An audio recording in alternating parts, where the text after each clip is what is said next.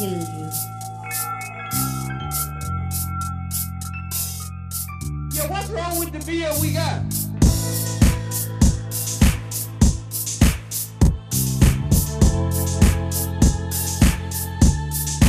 The deal we got came pretty good, huh?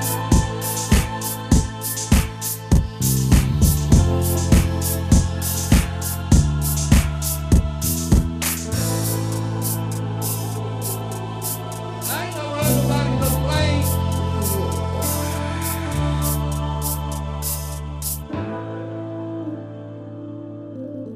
From Germany.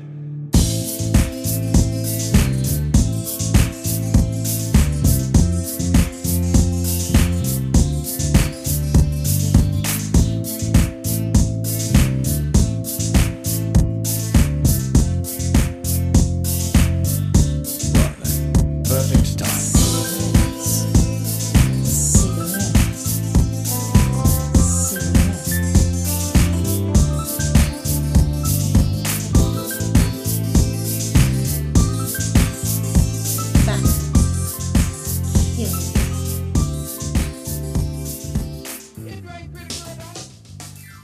Good evening, ladies and gentlemen, and welcome to another edition of Anti-Nanny. Hopefully you can hear me speaking, which would be great. I can't really tell if you can because I'm not monitoring, but I know Barry is. So with me this evening is the wonderful Miss Margot Gardner. How are you tonight, Miss Margot? I'm fine. Okay. I can't get chat to work, but well, guess we can't have everything. oh well. And the very best producer money can't buy. Very boring. How are you this evening, Barry? Oh, lovely. New You're hat lovely. today. Loads of e-liquid from that voucher I won. And he's rubbing it right in. All right. Unlike last week, I don't really think I'm going to sit here and cry during the beginning of the show, which is probably a good thing. There really isn't going to be a CASA update tonight because everyone in CASA is traveling, but Alex Clark with CASA did ask me to mention to anyone listening that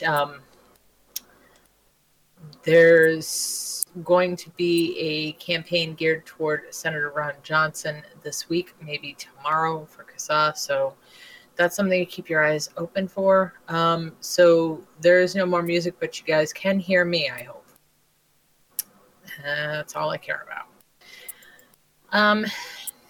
So this one I thought was just fun. Not probably going to go in order, but I think we'll save heads for last.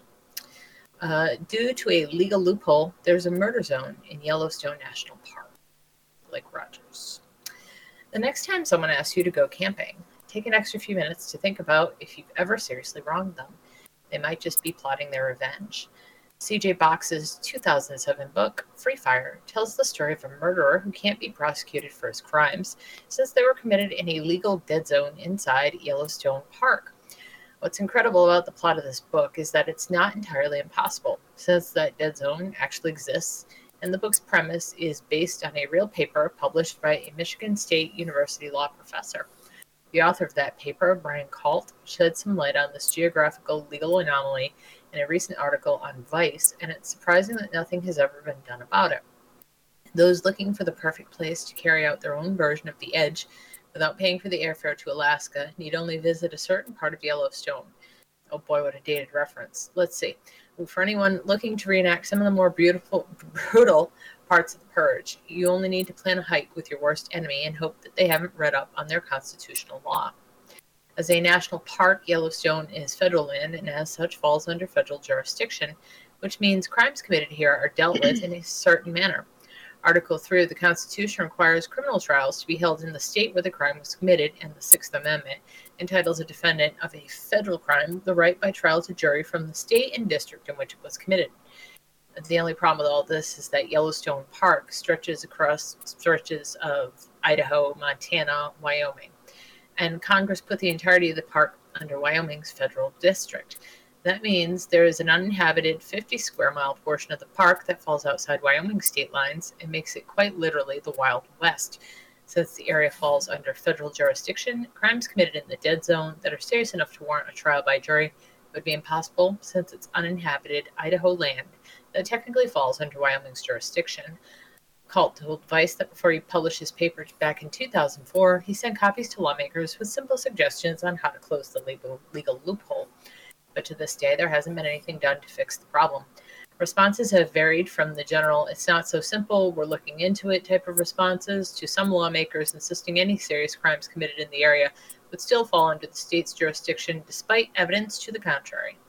So for now, there's a little spot in the wilds of Wyoming, Idaho technically, that you can witness the majesty of nature, reconnect with the indomitable spirit of man, and probably get away with murder. I want to take some people on holiday there. They live in California, and one of them would have to roll across to the right bit.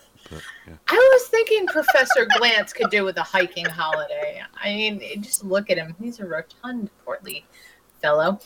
I think a little bit of hiking would not hurt him any. Yeah, it's not just California people. I think we need to invite federal regulators along on a nice hike. Yeah, I was thinking pretty much the bulk of the population in Washington, D.C. needs to go on vacation there. Yeah, just stop here. Don't worry. Nothing bad will happen, I promise. It's a national park. What could go wrong? Yeah, I know. Just make sure you clear the bears out of the area. You don't want to see them seeing that. It's like, no, we've upset the bears. They're all traumatized. Couldn't they back cleanup for us? Well, they could be the janitors of nature, obviously. You do need something. Well, the other option I don't think there's enough bears. The other option is to send them to the Canadian Rockies, where there's a high wolverine population, and give them like normal firearms and go, yeah, it's fine, yeah, as soon as you see one, shoot it, yeah. For anyone who's not familiar with the behaviour of wolverines, they hunt in packs and use one as bait. Yeah, they are kind of they're notorious. They kill bears. They're notoriously mean. Yeah, they're mean little fuckers. They really are. With they're big claws, really mean. just like their film compatriot. Yes. And will fall on you from above from trees with those things. That sounds as fun as drop bears. Although a little more real. Well, yeah, I mean, wolverines do it for real. They'll sit up in trees and land on you. Yeah. Because I had a friend who went on holiday in Canada, and he got asked. He asked the ranger in the area they're in, what do you do if you see a bear? The guy's like, well, you've got a rifle, shoot it in the air, it'll scare the bear away. Right. But if you see a wolverine, run as fast as you can. So, like, why? If you see one, there's probably another 20 not far away, and the one's only out in the open to draw you in. Yeah. I wonder if we can import some. They don't travel well. They have trouble keeping them in zoos even. They go stir crazy and rip each other apart. So yeah. When they say wild animal, lock them in a little crate and then turn them loose in Congress. This has got potential. I don't know, but there's like. Oh no! If you're going to do that, just go straight for honey badgers. Yeah. Yeah, I was going to say. Actually, there's like 4 people in Congress we want to save. I think. Yeah. Well, there's about 4. Let's not send them on vacation to Yellowstone then. Those 4 people, yeah, you can't go. You can go Hawaii or something. Everybody else. Yeah. Oh, hey. So actually, before we came on the air, I was saying to Barry, I just read that this is the first time I ever read about this happening, but as many as 16 people were abducted from the tourist area in Puerto Vallarta. Yep. Who? Yeah, that doesn't ever happen. Like, another holiday destination for politicians. For Congress. Yeah. And for a couple of people running for president right now, that'd be a nice place for them to go campaign. Oh God, you know, I No. The two candidates need to go and do like a friendship tour of Mogadishu. oh my God. That would work too. I think one of them you could just send to Benghazi, just to say hi. I'm sure the people don't hold any fucking grudges there. Yeah, most definitely. Well, see, that's why Mogadishu would be better, because they'd get killed, but it wouldn't be personal. Yeah. Well, Everyone gets killed in Mogadishu. Yeah. So what's wrong with personal? Nothing really. Well, you don't want to have bias in the news over who killed them. Margot, you saw The Art of the Deal, right? I gave you that link, didn't I? Yeah, I think so. The Funny or Die thing? Yeah. It's on Netflix now. For everybody who missed it, Johnny Depp does the... He's got the mannerisms and everything. It's perfect. My God. He does the strangest impression of Donald Trump that you've ever seen for an hour and a half. But it's now available to watch on Netflix. So I do wonder if he had to take a few months off after doing that role, come back down again. Yeah. I would think he'd have serious problems. I don't know, but all I know is psychiatric care. Yeah. All I know is he made Art of the Deal, and all of a sudden his wife's accusing him of beating her. So, there you go. God only knows what that does to you psychologically. Yeah. It's the hair. It's all the fault of the hair. Yeah. That's not hair. That's stuff that grows on a beach. That's shit that washes up. It's seaweed or something. That's not hair. That is not hair. You cannot convince me that's hair. Although the best thing I ever saw, did anybody ever see the picture of Mama Trump? Yep. Oh my God. His mother has that horrible, she's got like comb over, it looks like Donald Trump's hair. Oh, bless her heart. Yeah, it's not a good look. Really. And bless her heart, look what she birthed. Oh, God. Oh, the poor woman. Yeah, it's something else. Yeah, and we've said it before. Yeah, the island that she comes from, they won't talk about the family. Yeah. The cousins and that, when they're asked about Trump, they're like, no, nothing to do with us. Well, here, this is from Google Images. I'm sticking it in the chat for all you poor people. It's a gigantic link. Oh my God. But yeah. That is a gigantic link. Yeah. That is a gigantic link. Yeah, but you see it, right? Yeah. It's the one where it's swirling around the back of her head. It's like, wow. I told you. Like, I don't do politics, but if we're going to laugh at something, there's going to be something to really laugh at, and that is something to really laugh at. It looks like she was okay up until she was about 60, and then the hair took over. Yeah, it's not a good look, is it? No. That's light socket with lots of mousse. I don't even think that's mousse. I don't know. I don't know what that is. There's a little something about Mary going on there. Yeah. What I was gonna say is I think that's a creature on her head. I think he just takes like a Pomeranian and shoves it on his head, and that's what it looks like. There's that guinea pig that has hair the same. Yeah, it's probably those. Yeah. One on either side, strap on. Yeah. Okay, sorry. Had to laugh. Last week I was crying. Now it's time to laugh because God, the current state of politics, you've got to laugh. Otherwise, your head's going to implode. I think politics in this country is ridiculous. So, yeah. New planet. Well, yeah. So last night, Margot saw it. I didn't show it to anybody else because I can't confirm it. But I saw some pictures of a riot, and then I saw an interview after the riot, and I was trying to confirm what one of the interviewed people had said. The interviewed person, of course, was black, so I asked someone I knew from the area if that statement was true, and I got called a racist. I'm like, okay, I'm not dipping my toe in riots anymore. I don't care. I don't care. I no longer talk about it. It's so insane. And I'm a little bit older than you guys by about a decade or a half or so. Right? But it's just like, if you would have told me 30 years ago that race relations would be what they are today, I would have said, "What are you smoking and not sharing?" Well, Um, yeah.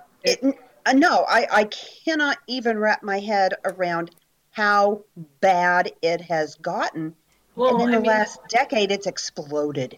a lot of that is okay. Economically speaking, right? To go on a completely different track, right? After World War One, the reparations that were placed on the German people made the rise of someone like Hitler entirely possible, right? And people who are doing the worst economically speaking will lash out at anybody. You know? And I think that's true. I think that's why you have programs like helicopter money, quantitative easing. People have seen what happens when people go hungry. Right? Yes, I'm not saying I agree with it. I'm not saying that it makes things better, but I'm saying it is what it is. when you see the levels of inequality, you can understand why race relations are so bad. I could also go and say that I think a lot of people are on a reservation in the United States of sorts. And it's a reservation that certain parties put them on with what they call benefits, which is barely above sustenance amounts of If money from that, the government if um, that. for their votes. And that's what they farm them there. It's like when you play a video game, and Barry, you know all about this, when you going for a certain prize or something, you go back and you farm the area and you farm the area. It's very much like that. Yeah. It's vote farming, and you see that happen. It's ridiculous. Yeah, I mean, racism's even become an issue in the UK. I mean, after Well, the EU referendum, yeah. racists are now confident to be screaming at people on the street again. Well, again, the economy is really bad, and it's bad globally. So when it gets bad like this, you've read the Fourth Turning, right? Hello? Is Who? Margot, you've read like the Fourth Turning? I don't think so. Generations. Okay, Generations by I'm working. Strauss and Okay. Howe. I've got them in the house. It's a work in progress. Okay. um, so the Fourth Turning is kind of the stage that the Generation Xers are in now. So that's me. That's most of the people of vaping age probably in this audience. And the generation before that was like the last generation that had it better than their parents. As conditions get worse economically, the Fourth Turning just sees things getting worse globally, and you see it globally. So I was telling you about that story. So I email one of my friends who's living overseas, and she's been talking about coming home. I'm like, stay where you are and stay safe, because she lives in the just general vicinity where these riots happened. And she goes, where I'm living in beep. She goes, and because we live off base, she goes, we're terrified. She goes, there's a lot of people that don't want us here. And they're having their Independence Week thing going on here, and they're angry. They want us gone. They want to kill us. I'm like, oh, okay. So nowhere's safe. Yeah. It's kind of the takeaway from all that. Well, strictly speaking, that's true, because, nowhere is safe, because, meteorites don't care where they hit. No, but I mean, it's nowhere is safe from the looming threat of violence. And it's getting worse. Well, apart from maybe the Faroe Islands, but That's an extreme example. Well, I think the Bikini Atoll probably isn't having any problems right now. Radioactive crabs. Right, but I'm pretty sure they're not, they're not rising up against the other radioactive crabs and blaming them for, No, because horrible Godzilla's conditions keeping at them their all in end line. of the beach. Oh my God.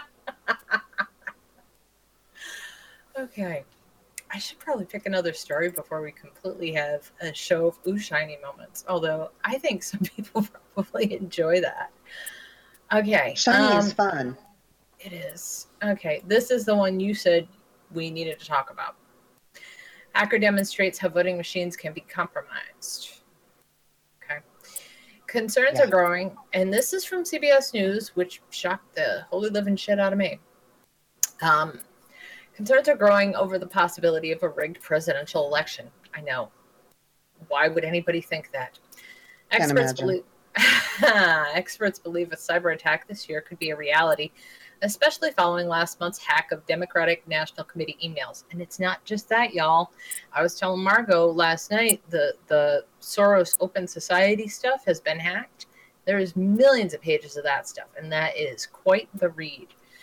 Okay. The ranking member of the Senate Homeland Security Committee sent a letter Monday to the Department of Homeland Security saying, in part, electronic security is critical, and a cyber attack by foreign actors on our election systems could compromise the integrity of our voting process. Yeah, because it's people outside the system that are going to rig it. Roughly 70% of the states in the U.S. use some form of electronic voting. Hackers told CBS News that problems with electronic voting machines have been around for years. The machines and the software are old and antiquated. But now, with millions heading to the polls in the next 3 months, security experts are sounding the alarm, reports CBS News correspondent Maria Viril. For weeks, Republican presidential nominee Donald Trump has told his supporters the outcome of the 2016 election could be out of his control. I'm afraid the election is going to be rigged. I have got to be honest, Trump said to Ohio voters last week. But for the hackers at Semantic Security Response, Election Day results could be manipulated by an affordable device you can find online. I can insert it, and then it resets the card, and now I'm able to vote again, said Brian Werner, a principal researcher at Semantic, demonstrating the device. The voter doesn't even need to leave the booth to hack the machine. For $15 and an in-depth knowledge of the card, you could hack the vote, Warner said. Semantic Security Response Director Kevin Harley said elections can also be hacked by breaking into machines after the votes are collected. The results go from that machine into a piece of electronics that takes it to the central counting place, Haley said.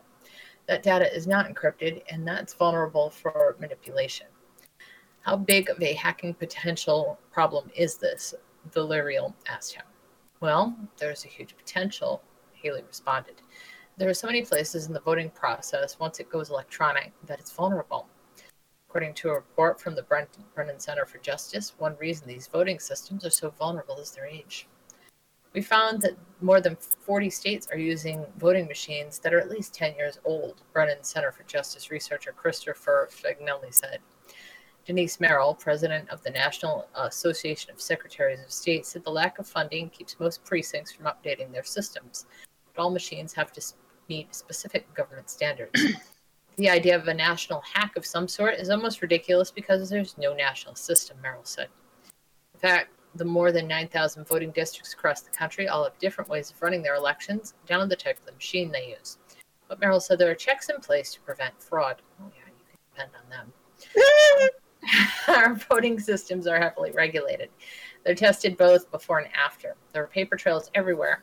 By and large, I would say the American election system works very well, Merrill said. CBS learned that only 60% of states routinely conduct audits post-election by checking paper trails. But not all states even have paper records, like in some parts of swing states, Virginia and Pennsylvania, which experts say could be devastating.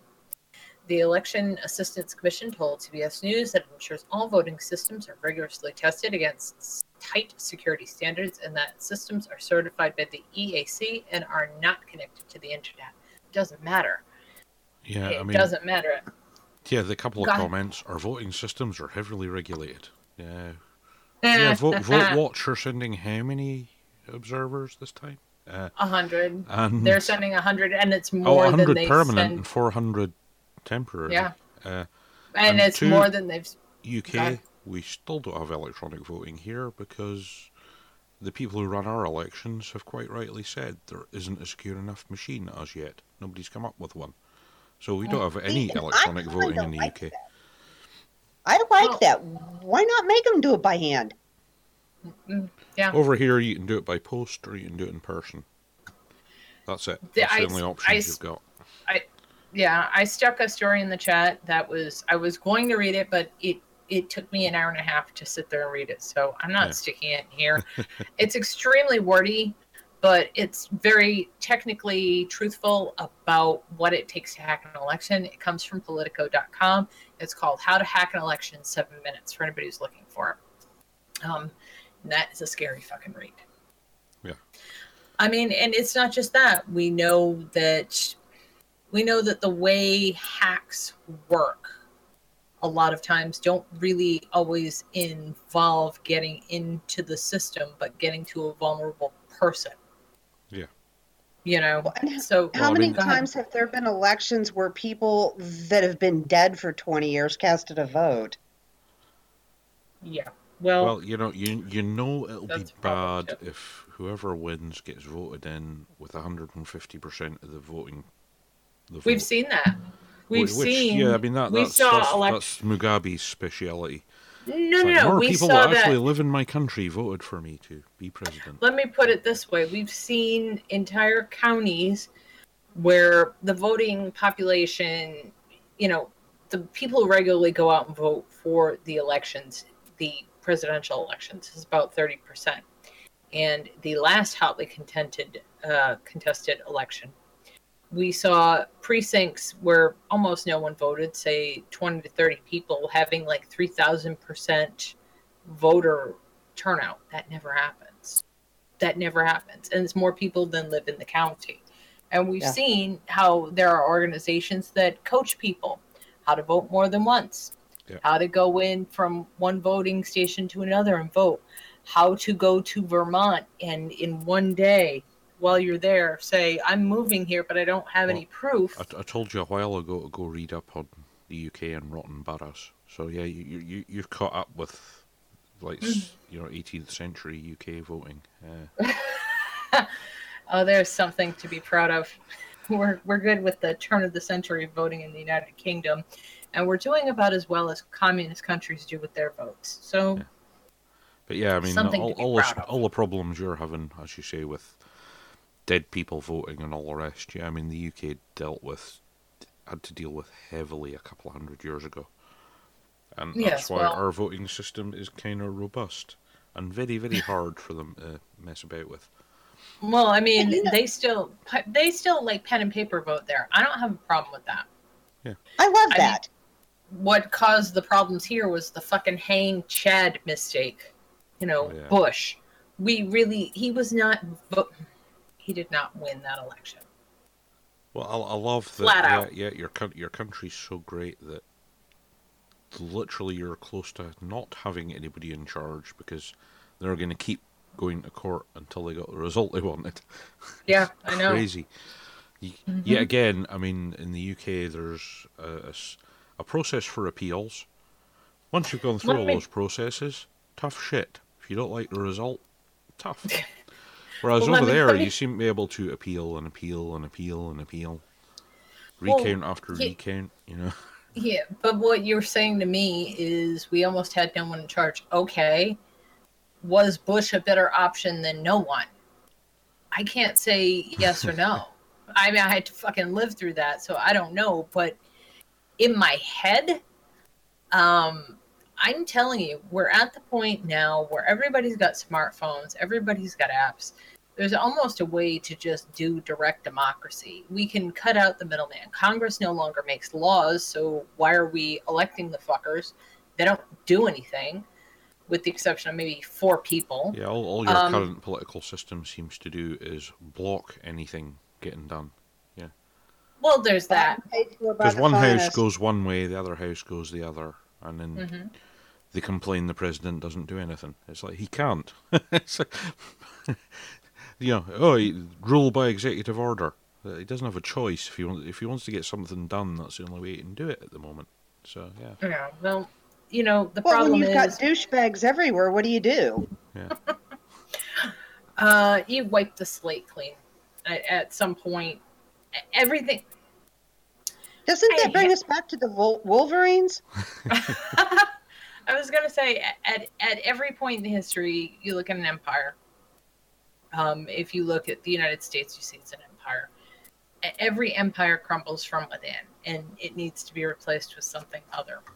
Yeah, you definitely shouldn't be using the Roman model. Yeah, we're getting real good The at full corruption and circuses. watching the place burn. Well, yeah. It is. But you know what's frightening is because it is so corrupt, good, decent people that could actually do the job run screaming. Do you blame them? Nobody No. wants to be president. No. Nobody. And who could blame them, really? Another nice destination for Congress is Siberia. That's got potential. Midwinter, hopefully. No, not so much. Is undead smallpox reemerging from Siberian graves? See? I'm telling you, there's good places to send to Congress. Yeah. Okay.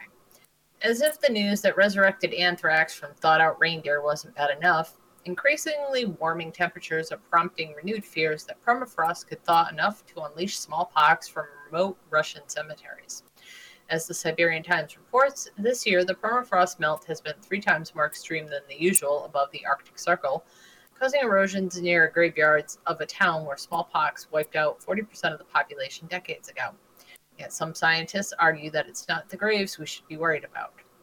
Scientists from Russia's Virology and Biotechnology Center, or Vector, in Novosibirsk, I probably butchered that, I'm sorry. That's pretty good.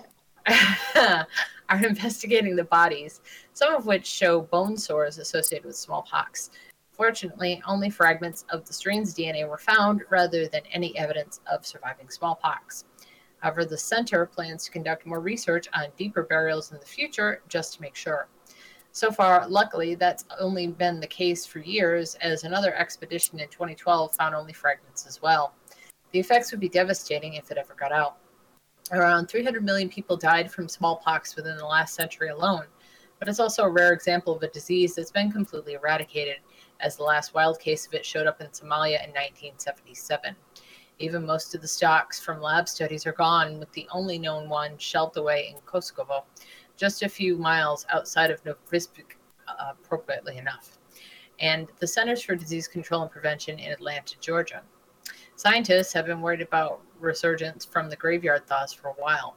Back in 2012, Science magazine was telling much of the same tale, complete with gruesome details about digging up young mummified smallpox victims, finding the pustules, and drenching the area with disinfectant so no one would be able to resurrect the disease.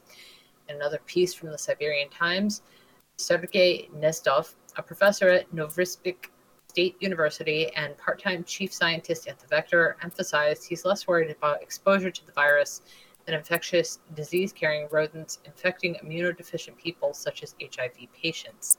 Nestov, who was one of the first people to start checking the Siberian bodies for live smallpox in 1993, believes the worry about the thawing graveyards is overblown. Nestov notes that the tombs in northern Siberia all lie very close to the surface, and the increasing thaws paired with the unusual extreme freezes reduces the number of viable viruses from 5 to 10-fold. In a statement on Sunday, in the wake of the anthrax outbreak, Nestov reaffirmed that only fragments of smallpox DNA had been found. He added, however, that no one's supposed to be going near the sites with anthrax to smallpox victims anyway, but the region's harsh climate has often swept away the wooden fences originally erected to keep snoopers and livestock out. Even then, there's a danger of other diseases getting out. If there's a danger of smallpox reemerging in Siberia, Nestov said in a statement to TRT World this week, it'll likely come from people who dig deeper, such as miners or oil drillers. And that's cause for alarm, as warmer temperatures are facilitating such activities in the remote versions of the world. If it's true these viruses survive in the same way those amoeba viruses survive, then smallpox is not eradicated from the planet, only the surface, he said. But in fact, the greatest danger from smallpox may not even come from the thaws, he said. Back in the 90s, Nestoff and some colleagues from the CDC discovered that smallpox genomes are very similar to those of cowpox, an ancestor of smallpox. Back then, a Siberian milkmaid caught what seemed to be cowpox, but he regrets that they weren't able to determine its ultimate origins. And since people are not vaccinated against it anymore, it's possible, as was once the case, that there will be a new transmission of this virus from animals to humans, he said. That probably is a non-zero. Once it happened in history, it may happen again. Nothing really new under the sun. Yeah. As the expert there said, yeah, I mean, yeah, the extreme temperature gradient you've got in Siberia, yeah, DNA has trouble surviving in dead hosts. Well, DNA does, but viruses are kind of... I love them, by the way. I'm like one of those sick people that, I wanted to go work in USAMRIID, and I wanted to go work with the stuff that killed people. Just because you'll be aware then that especially in London and Edinburgh in the UK, there are still like these fenced off sections where people aren't allowed to go in, and that's due to the plague. Yeah, because that's where the plague cemeteries were. So they just put giant fences around them, and nobody's going in there because that's one of the ones that can survive extreme temperatures. Well, I mean, that's why anthrax is such a problem. It's really resilient. Well, I mean, most viruses are neither. Black Death is resilient as well, so that's why it's a problem. But well, I mean, but we have resurgence of the Black Death all the time here. Yeah, and they happen in the American Southwest consistently. If you have an overly wet winter in the American Southwest, then people are getting the Black Plague and dying of it in huge numbers, especially on the Indian reservations. Yeah. That's because the mice are everywhere, and they don't really... It's not that they don't have modern conveniences, it's that they don't have modern pest control there. The people there are extremely poor. Yeah. And a lot of them really live off of the land. And of course, the only reason so many die from it is, their medical care. Because, if they catch it within the first 48 hours, you'll survive, you'll be fine. Mm-hmm. But it's completely treatable with modern medicine. Well, it is, but you just don't want to get it because I mean it. And out there, modern medicine. I don't want to say that there's no modern medicine because obviously there is, but getting to modern medicine is pick up a Tony Hillerman novel and really read it. Read about the landmarks he talks about and how long it takes to drive from like Shiprock to a hospital, to a hotel, to a restaurant. He sets his characters going out on their 500-mile rounds daily. Yeah. And the reason he's doing that is because he's actually really familiar with the area. And yes, that's what the police patrolled, 500-mile areas inside and outside of the reservation. And it really is that desolate. You really don't want to get caught unawares out there. And stop to think about this too. How many times do you think you might be getting sick and it's just like, well, if I lay down, I'll feel better tomorrow. Mm-hmm. So boom, there goes your first 24-hour window right there. Yeah, exactly. Yeah. Well, I mean, this is one they always struggle with in most countries that have venomous snakes. Right. Especially, I'm talking here about Australia. Is people who go to the outback, and really, when you're going to the outback, you should be taking your selection pack of anti-venoms, just in case. Because, you get bitten by some of those snakes, you've only got like 2 hours to get the antidote or you're dead. It really is. It's a modern medicine. If you are in a rural area, good luck to you. Yeah. And even if you have the conveniences of modern medicine, you might not have the most capable doctors, which is also sad. That's the thing. With this rural healthcare, what really they should be looking at is more education, not more education of pharmacists, but allowing pharmacists to treat people because they go to school for very long time, they're able to see these symptoms in their customers and stuff, and they could do a whole lot of good, especially in those rural places. Well, I mean, the UK, I mean, it's not nearly as big as it used to be, but they had a series of district nurses. That's it. Nurses who, well, originally cycled round. By the time my great aunt was a district nurse, she was going about on a Triumph motorcycle. But yeah, just going around all the farm communities and taking care of people's health. But And the lots of modern times those world, are the all most that kind of confident stuff's been people cut that- back on. I mean, Yeah. And what were you saying, Margot? Lots of times, those are the people that are the most competent to do it because they're actually out there seeing it every day. Yeah. Mm-hmm. I mean, she did. Yeah. She was a district nurse for like 35 years or something. Yeah. Good Lord. Yeah. On her motorcycle. There's a photo of her somewhere. It's but most district nurses, it was either a little car or a bicycle. No, she motorcycle. Big Triumph. Hey. Well, it's one of my relatives. I'm not surprised. But yeah, that's what they should have in rural communities. Something like that. Yeah. But yeah, modern healthcare, all that's been cut back on. Well, we'll centralise everything. Yeah. Well, the people who are best equipped to take care of people were basically your little country doctors, but those are gone now. Yeah. And I remember talking about when I was a kid, we didn't have health insurance, right? But you could go to the doctor, and I was constantly at the doctor's as a kid. You could get your x-rays to make sure you didn't have pneumonia. You could see the doctor, and he would sit and talk with you. He would compound your freaking medicine for you. And when you left, you spent $50, and you had a complete workup with blood work and everything else. And it's not like that today. And it's a shame because that was the best care you could get, really, from someone who actually knew you. And the infrastructure no longer exists for that because the government has saved the healthcare services. Duh. Like they save everything. Like they're going to save vaping, fuckers. I hear Margot's doggy wants to say hi. It's just one of them. He's trying to be good. Actually, he wasn't nearly as anxious as he was last time. That's Probably because good. last time we had both of them going. Ah. That's stereo. That's what kind of dogs do you have, Margot? They're both Pomeranians. Ah. Yeah, Yeah. you know, the kind that bark incessantly. Yeah.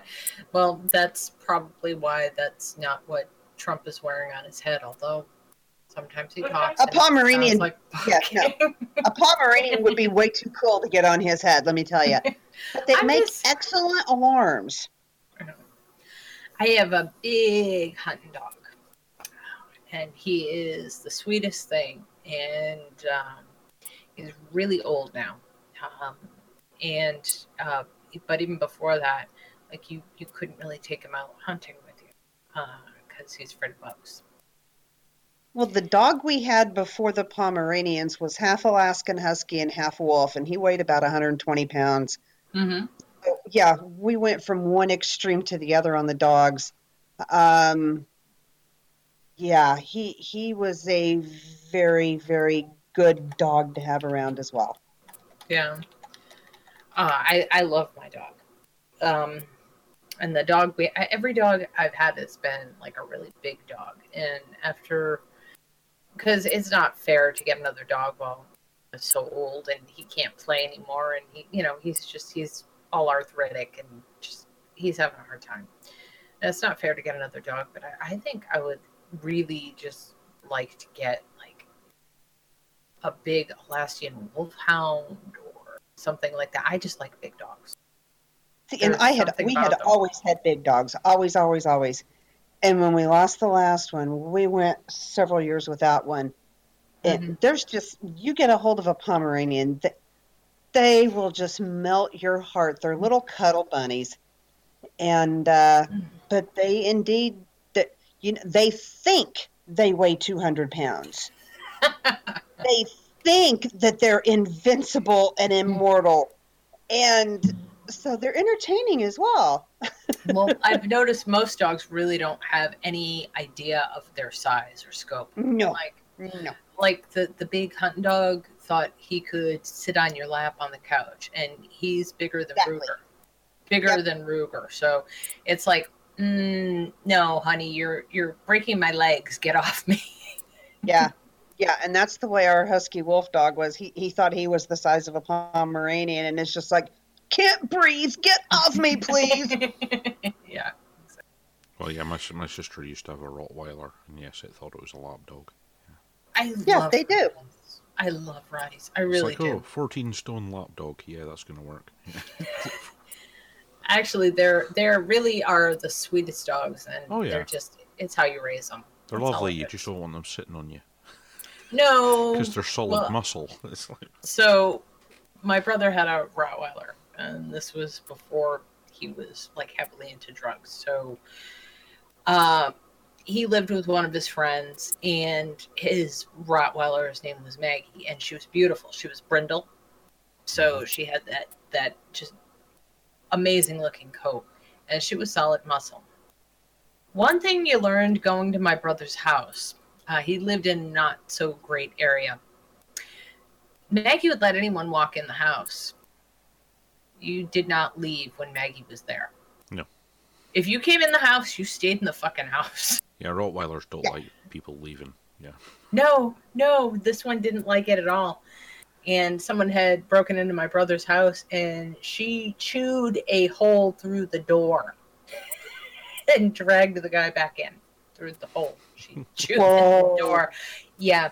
Now they had to replace the door, the frame, and everything. But the guy guy's did go underwear. to jail. Yeah.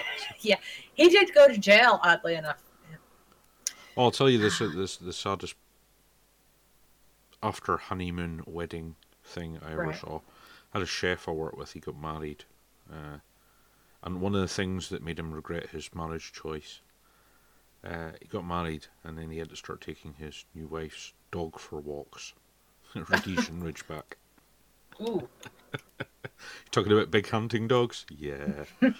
He didn't look so good after having to walk 10 miles a day with that thing. Did you give him a saddle?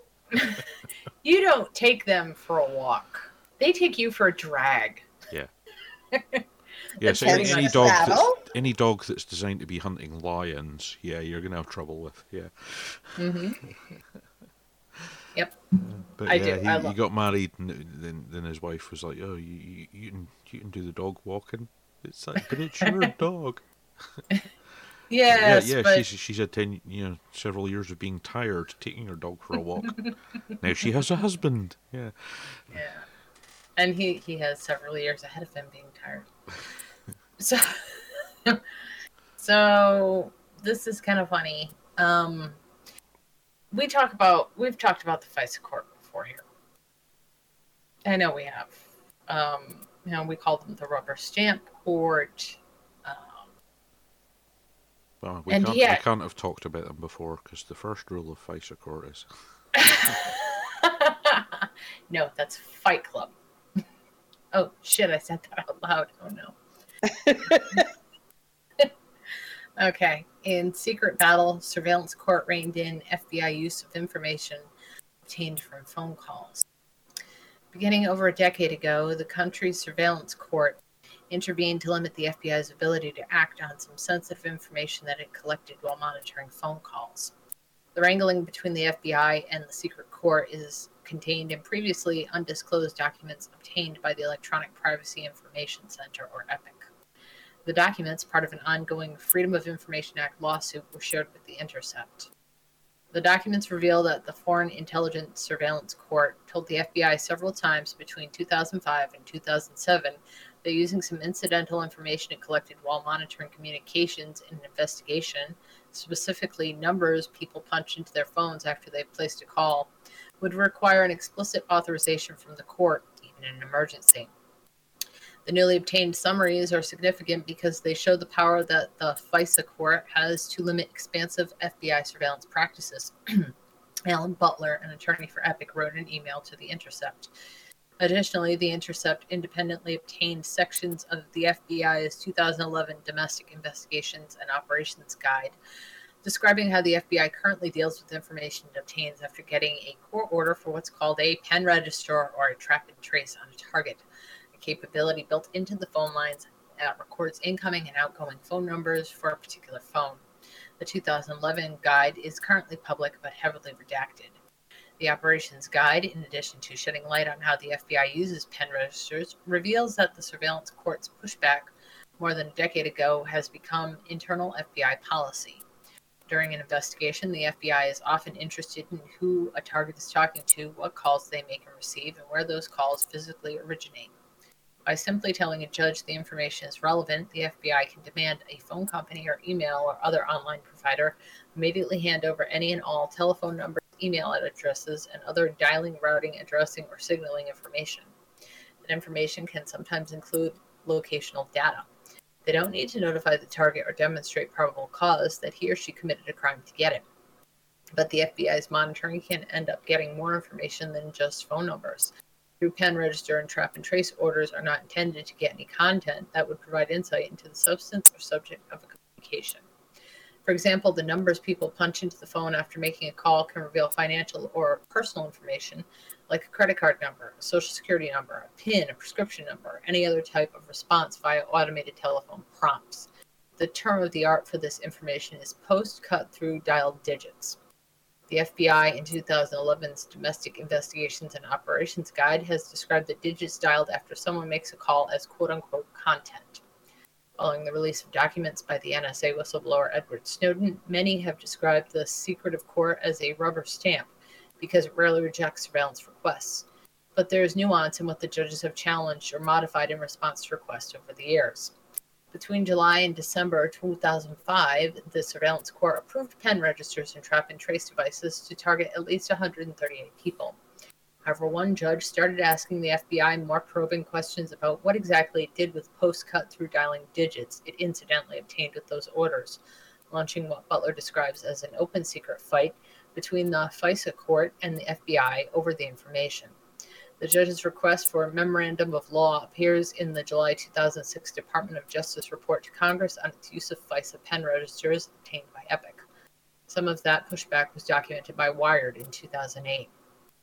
In May 2006, the government told the court it had the authority to collect sensitive information and would, in some cases, specifically seek authority for secondary orders, requiring a service provider to provide all dialing, routing, addressing, or signaling information transmitted by a target telephone, which in light of technological constraints may include content and non-content digits alike, the report continues.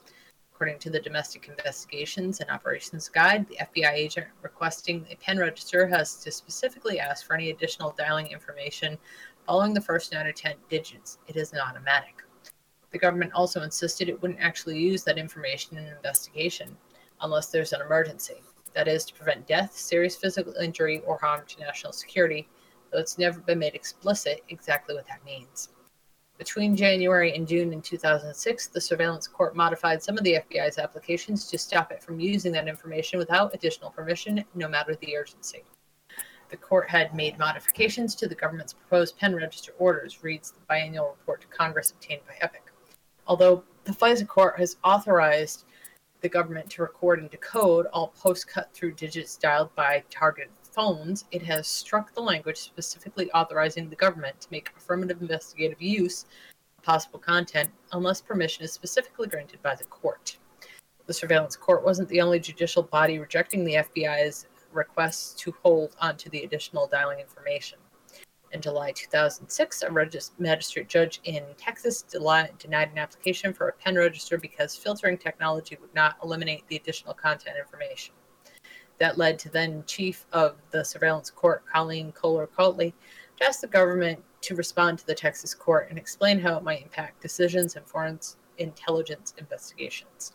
The government said the court should basically ignore the decision and take note of new revisions to the U.S. Patriot Act, which said the government could obtain non-content dialing information. Because there isn't technology that can reliably separate out content from non-content when it directly comes to this type of dialing information, the law basically allows for all of it, the government argued. Oh, shit. 2000 in 2006, the court had not yet written a formal decision on whether or not the government could keep getting this information, let alone use it in investigations. But most of the judges continued to strike the emergency language from the FBI's requests, despite the government continuing to insist the proposed exception is reasonable under the Fourth Amendment because its use is so rare. Fourth Amendment. By 2006, the court asked the FBI to produce an entire report on how dialing information obtained through pen registers is stored and kept in databases. By 2007, the court reported that it modified 18 different government requests out of 98 within 6 months. The secret court continued to delete language that would allow the government to use the post-cut-through dial digits in an emergency and added a time limit on when it could come back to ask to use that content.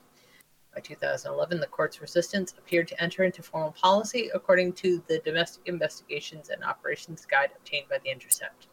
The FBI guide states, never in these cases use information like credit card numbers or social security numbers obtained after dialing a phone number, even in cases of an emergency. However, that exception still applies to criminal cases, according to the 2011 Operations Guide.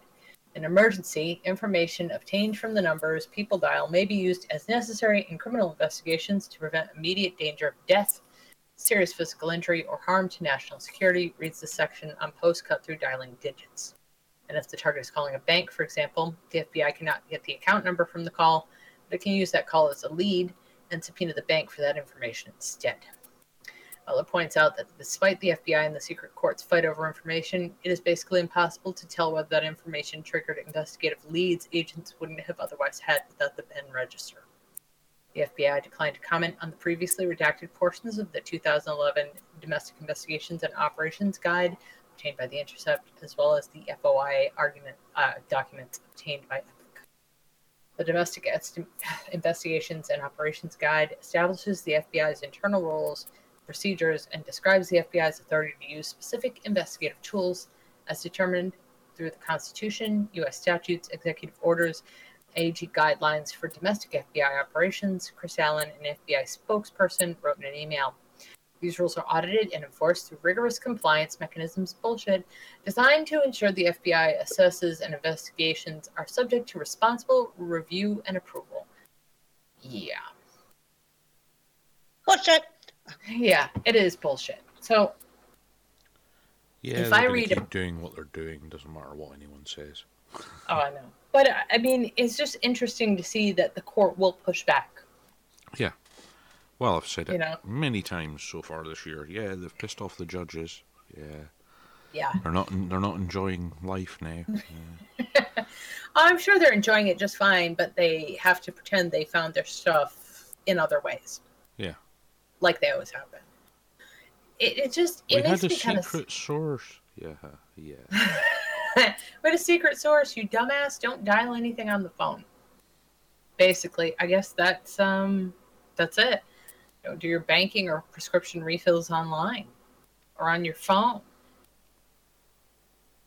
Forgo the convenience and do it in person if you want to have some sort of privacy, allegedly. Yeah.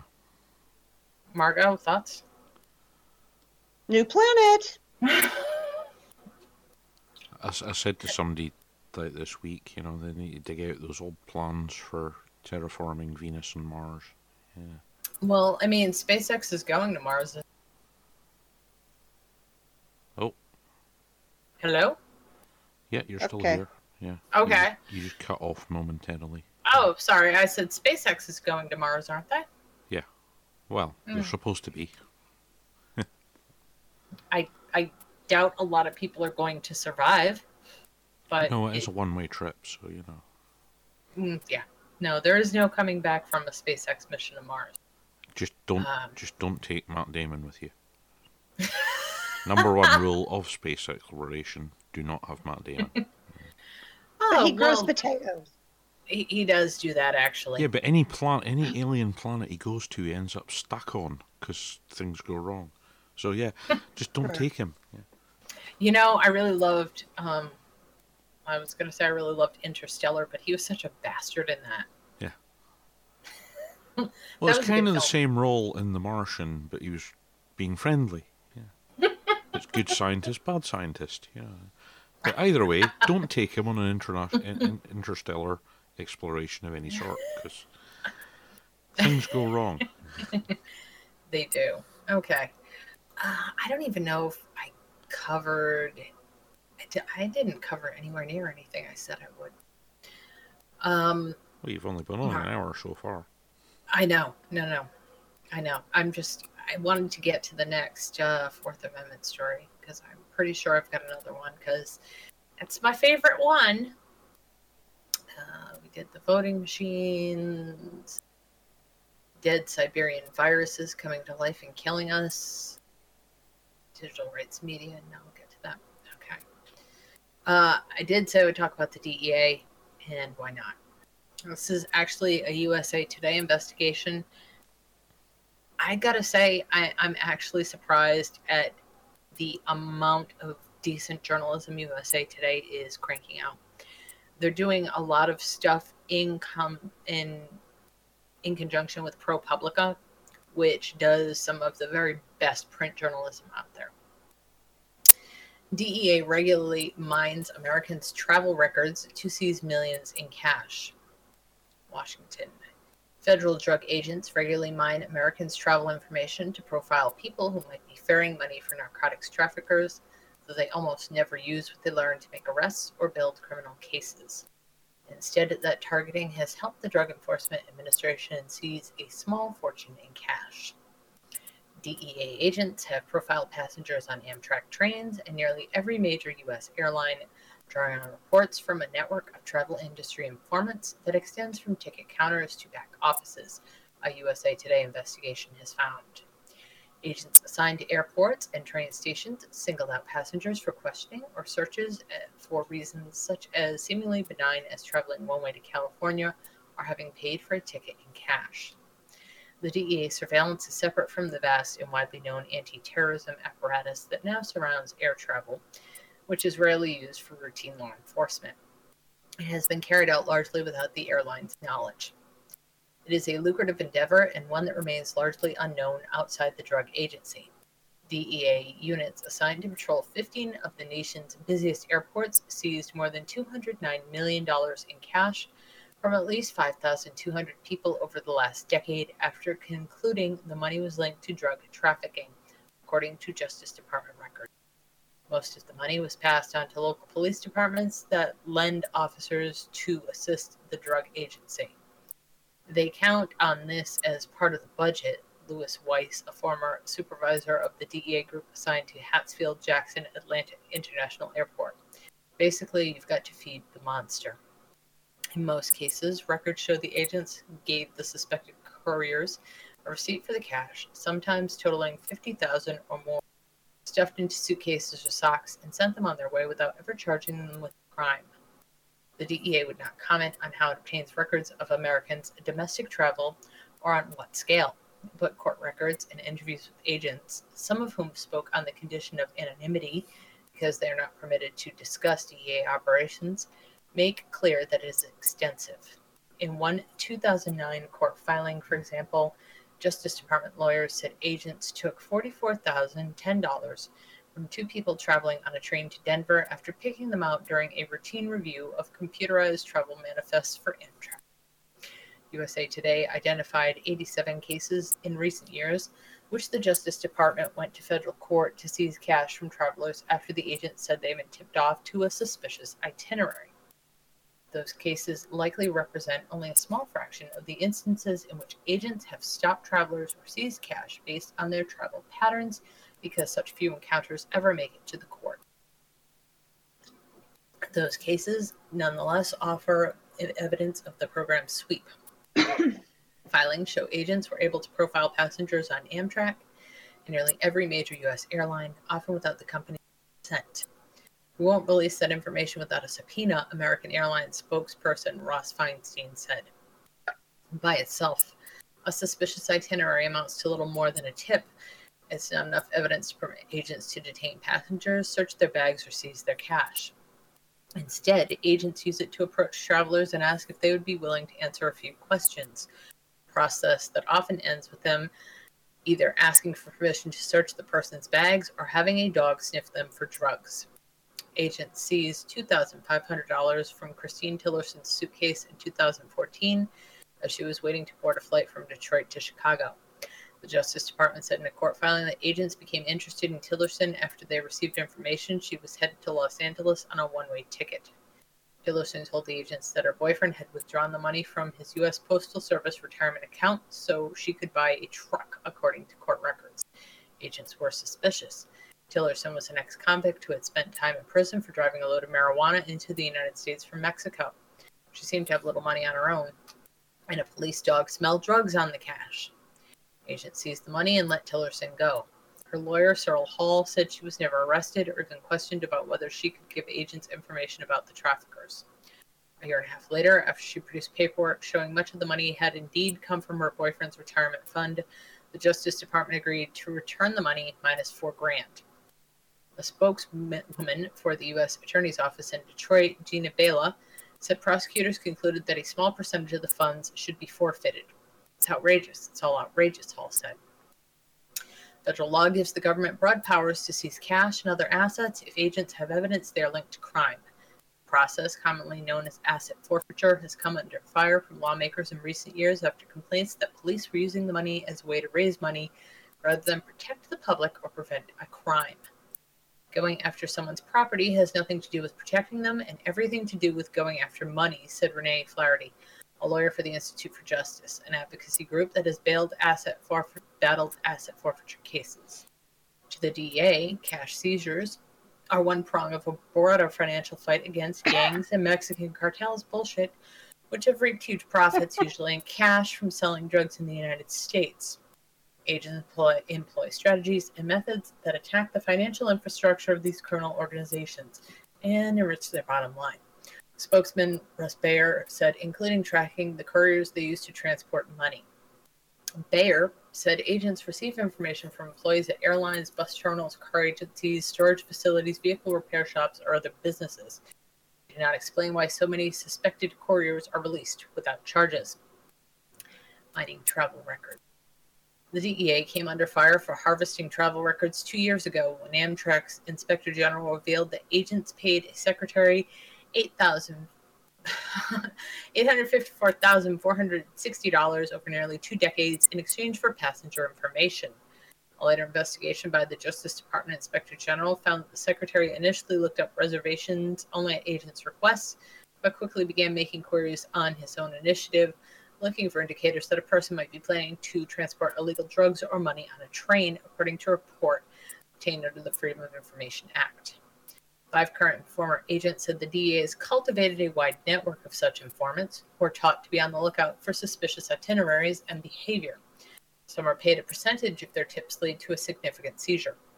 Records filed in asset seizure cases suggest the drug agency's informant network is broad enough that agents have been able to provide passengers to profile passengers traveling on most major airlines, including America, Delta, JetBlue, Southwest, United, and others.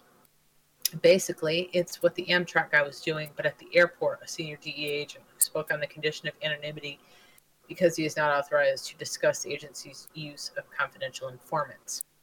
Court records show agents and informants flagged travelers for questioning based on whether they were traveling with one-way tickets, had paid in cash, had listed a non-working phone number on their reservation, or had checked luggage.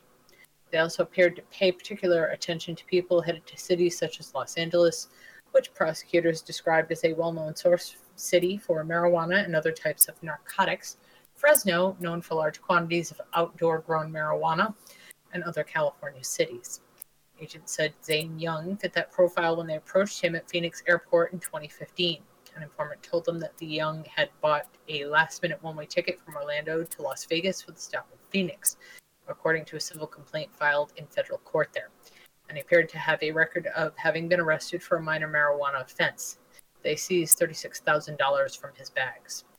Young's lawyer, Thomas Baker, said in a court filing the drug agency's profile was vague, ambiguous, overbroad, and can be manipulated to just include about anyone who flies on a commercial airline. The Justice Department agreed and made a return half the money without explanation.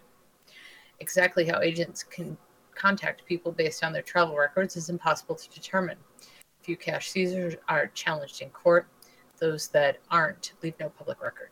And the Justice Department's Inspector General has complained that the DEA airport units often did not track the instances in which they questioned someone but did not make an arrest or seizure.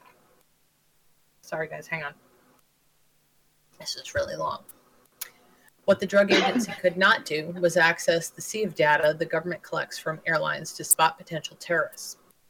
Airlines must provide basic information about all their passengers to the Department of Homeland Security 3 days before a flight so they can be checked against terrorist watch lists. That system is so tightly focused on detecting potential terrorists that the government typically will not use it to spot wanted fugitives. Nor were agents able to get information directly from the airlines. They did not want to be associated with subjecting their passengers to government scrutiny because of privacy issues, Weiss, the former DEA supervisor, said. They discouraged their employees from assisting us. We want the cash. Drug agents were on the lookout for Nina Hayward when she stepped off an American Airlines flight at the John Wayne Airport in LA suburbs 2 years ago. They knew she was returning from a trip to Tulsa that had lasted less than 12 hours, according to court records. They knew she had a checked suitcase, and they had a drug dog sniff it as baggage handlers unloaded it from the plane. A detective assigned to a DEA task force approached her while she was waiting at the baggage claim. Haywood's answers to their questions gave agents still more reason to be suspicious. When they asked why she had been in Tulsa, Haywood replied that she'd been visiting her aunt in the hospital, but couldn't remember the aunt's last name. When they asked whether she had packed her own bag, Haywood answered that a different aunt had packed it for her, but she couldn't remember that aunt's name either. They found $41,471 stuffed in her suitcase, stuffed in envelopes inside a toiletry bag, and a pair of white tube socks, according to court records. Haywood also gave agents permission to search her cell phone. On it, the Justice Department said they found a text message from an acquaintance asking why she was going to Tulsa. Money, baby, money, she answered. Haywood was never charged. She declined to comment. A DEA group assigned to LA airports made more than 1,600 cash seizures over the past decade, totaling more than $52 million, according to records the Justice Department used to track asset seizures. Only one of the Los Angeles seizure records, including an indication that it was related to a criminal indictment. Such charges appear rare. Of the 87 cases USA Today identified in which the DEA seized cash after flagging suspicious itinerary, only 2 resulted in the alleged courier being charged with a crime. One involved a woman who was already a target of a federal money laundering investigation. Another alleged the courier was arrested a month later on an apparently unrelated drug charge. In many cases, current and former agents said it was not clear that the couriers had committed a crime for which they could be arrested. At least not one the prosecutors would be willing to pursue, as the Justice Department shifts its focus away from minor drug offenses. Instead, Weiss and others said agents investigated the couriers after they were released in the hopes of finding a toll that would let them identify bigger trafficking organizations. Many of the people from whom agents seized cash had records of minor drug arrests, and some were more significant targets. 2 years ago in Nashville, for example, agents intercepted a man prosecutors described in court filings as being a top target of gun violence crackdown in Baltimore and a number of drug crew known as LAX, also the shorthand for Los Angeles' main airport. The man, Antoine Figuerina, was carrying $24,010 in cash. Agents told them they thought he was on his way to buy cocaine. Figuerina replied, "You can't buy a kilo for $25,000, according to court records." The agents let him go without charges, but kept the money. Figuerina's lawyer declined to comment on the case. The DEA started monitoring airports in 1975. At the time, traffickers routinely used commercial flights to move large quantities of drugs, both into and around the United States. But airport security overhauls that followed the terrorist attacks of September 11th made that kind of smuggling far more difficult. Over time, 3 agents who worked at airports during that period said operations became increasingly focused on seizing cash proceeds of drug sales that dribbled through the airports in backpacks and suitcases of low-level couriers. Bayer said the DEA airport groups scattered from LA to Atlanta do more than seize cash. In recent years, they have arrested drug trafficking rings that infiltrated the airlines and used their badges to help carry large quantities of drugs past security checkpoints and onto commercial flights. A group assigned to John F. Kennedy International Airport in New York seized 92 kilograms of cocaine and 27 kilograms of heroin since 2013. Still, current and former agents said when it came to intercepting individual passengers, the goal was usually to find cash. We want the cash. Good agents chase cash, said George Hood, who supervised the drug task force assigned to O'Hare International Airport in Chicago before he retired in 2007. It was just easier to get the asset, and that's where you make a dent in the criminal organization. Bullshit. Sorry. I can't help it. Well, yeah. I mean, it's the big gangs are not sending their money So let's through see. I'm airports. going to smuggle a large quantity of ill-gotten cash, and I'm not bright enough to get a prepaid credit card so that the ticket is paid for with a credit card or a valid phone number. I mean, that's just the tip of the iceberg of the horse shit in here. Where's all the money? What are they doing with the money? Didn't you hear they give it to the local police departments to help assist them?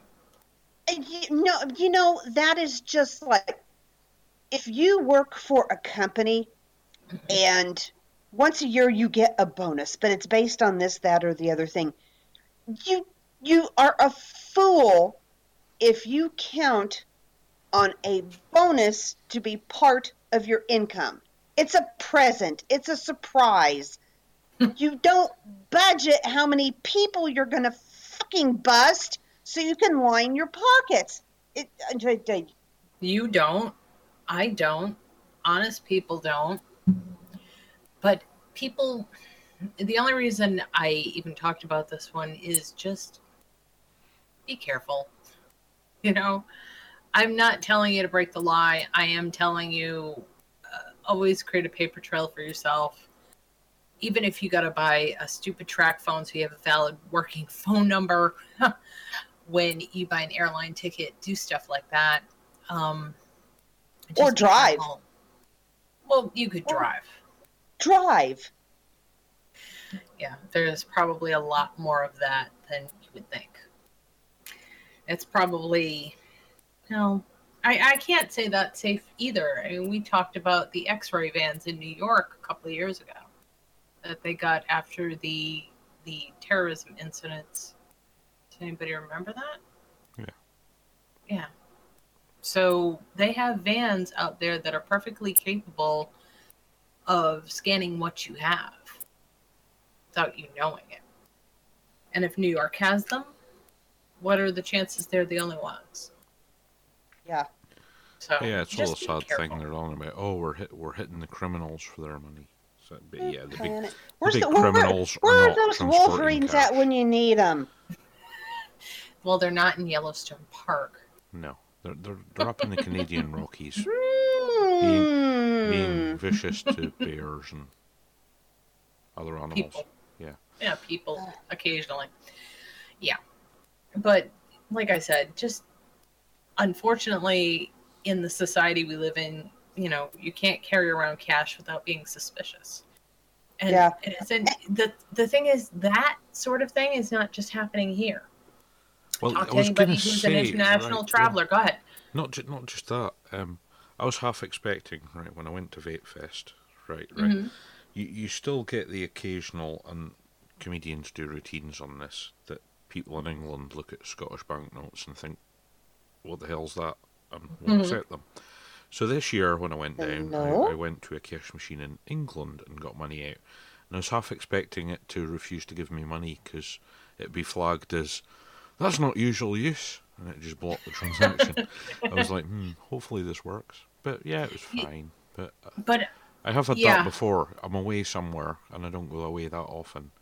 And the bank's immediately contacting you going, was that you? Is that you? Has your card been stolen? You're like, Yeah. But no, I didn't have anything. Yeah. They can... Go ahead. Margot can't hear me. I don't know why. Huh. We're all on the same sound channel, so... I know. Margot? Can you hear any of us? I can hear you, Jan, but I can't hear Very. Okay. I don't know why not. You're on exactly the same sound as But John. I can tell he's talking because his little circle comes up. Do you want to go out? Do you want to go out and come back in, Margot? Why don't I do that? Okay. But what I was going to say is that sort of thing is not just happening here. It's happening internationally. I have Yeah. friends that travel to other countries, and on their way through different countries, they're like, "How much money have you got on you? Do you have anything valuable?" They're questioning people for 3 and 4 hours now. There is a really big cash sort of shakedown Yeah. going on. If you want surreal, you can fly to New Zealand and they take your biscuits off you, all your food. You're not allowed to take food into New Zealand. None. Well, Nothing. Margot? Travel sweets, no, we'll grab them. Yeah. Margot, can you hear me? I inserted my quarter. Am I live? Yes, you're live. Can you hear Barry? Yay! It fixed it. All Okay. right, so yeah. Yeah. Yeah. The marvels of What- new what- technology. It's the phone systems, because the internet runs on phone systems, and the lines and the routing are terrible. Because not And everywhere's gosh, upgraded to the digital. internet here. Yeah. No. So you randomly lose bits and pieces. Well, Discord's still better than Skype. Yeah. I still like it better. I feel a little more secure on here because I just do. Okay, so we're all back. Good. Yeah. Yay. Okay. I said there was going to be another Fourth Amendment story, and I wasn't kidding. Botnet bill could give FBI permission to take warrantless peeks at the contents of people's computers. From the Mind If We Take a Look Around, they asked never depart. In a recent ruling in a child porn investigation case, and I'm going to say this again, the reason we speak up and try to protect people who are thugs, criminals, and scoundrels is because once they lose those rights, then we lose our rights. Okay. In a recent ruling in a child porn investigation case, a judge declared that the FBI's network investigation technique, which sent identifying user info from the suspect's computer to the FBI, was the equivalent of passing a cop peering through a broken blinds into a house. In Minnesota v. Carter, the Supreme Court considered whether a police officer who peered through a gap in a home's closed blinds conducted a search in violation of the Fourth Amendment, 525 U.S. 83.85, 1988. Although the court did not reach this question, Justice Breyer, in concurrence, determined that the officer's observation did not violate the respondent's Fourth Amendment rights. Justice Breyer noted that precautions that the apartment dwellers took to maintain their privacy would have failed in respect to an ordinary passerby standing where the police officer stood. What would normally be awarded an expectation of privacy under the Fourth Amendment becomes subject to the plain view warrant exception. If a passerby could see into the house via broken blinds, there's nothing to prevent law enforcement from enjoying the same view and acting on it with a warrantless search. Of course, in this analogy, the NIT, sent from an FBI-controlled server to an unsuspecting user's computer, is the equivalent of a law enforcement officer first entering the house to break the blinds, then claiming he saw something through the busted slats. Bingo. The DOJ may be headed into the business of breaking blinds in bulk. Innocuous-sounding legislation that would allow the FBI to shut down botnets contains some serious privacy implications. Senator Whitehorse, Graham, bastard, and Blumenthal, all of my favorite people, introduced the Botnet Prevention Act in May, which, among other things, amends the portion of federal law that authorizes these injunctions. The bill would expand by adding violations of a section of the Computer Fraud and Abuse Act that cover botnets and more to the list of offenses that trigger the DOJ's ability to get an injunction. More specifically, it would allow injunctions in all variations or attempted violations of subjugation of the CFAA that result or could result in damage to 100 or more computers a year, including any case involving the impairment of the availability or integrity of the protected computers without authorization, or the installation or maintenance control over malicious software on the protected computers that caused or would cause damage to the protected computers. It only sounds like a good idea. The government riding to the rescue of unaware computer users whose devices have been pressed into service by malware purveyors and criminals. But, as Gabe Rotman of CDT points out, there's some vague wording in the existing law that would undercut important Fourth Amendment protections when used in conjunction with the DOJ's botnet fighting powers.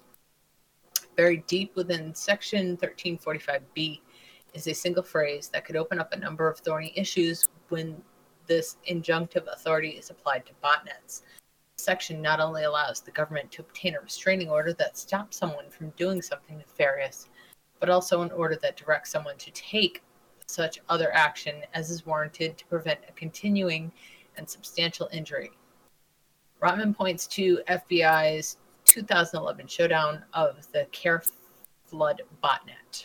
After obtaining a restraining order under the federal rule, the FBI used its own server to issue commands to the infected computers, halting further spread of the malware and shutting down the software on infected host devices.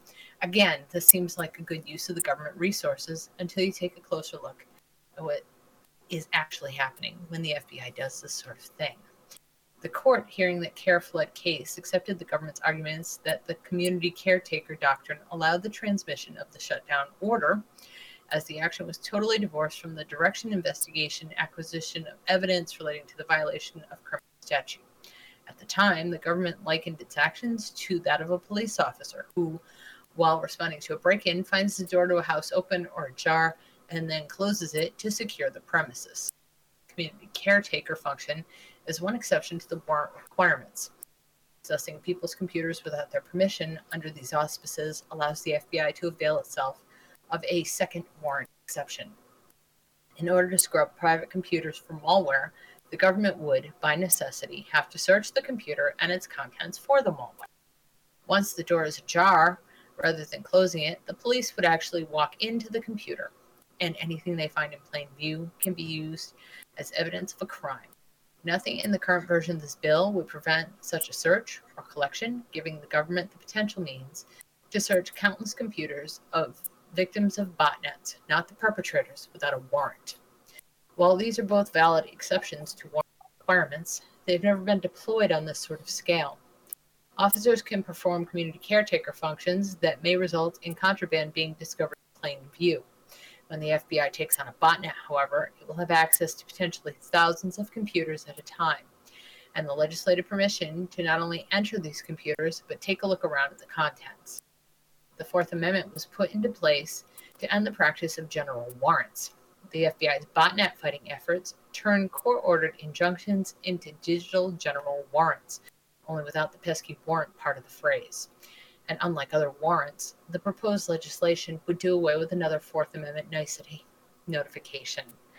As the CDT noted in its comments on the Rule 41 change mentioned above, potentially as many as a third of computers in the United States are infected with some form of malware. And botnets are extremely hard to clean up, especially when you depend on victims to voluntarily submit their computers for cleaning. Given this reality, unless notice is required by statute, law enforcement would have an incentive to dispense with notice in the much wider array of shutdowns permitted under the Graham-White House bill. The bill has only been introduced, and there's no forward motion as of yet.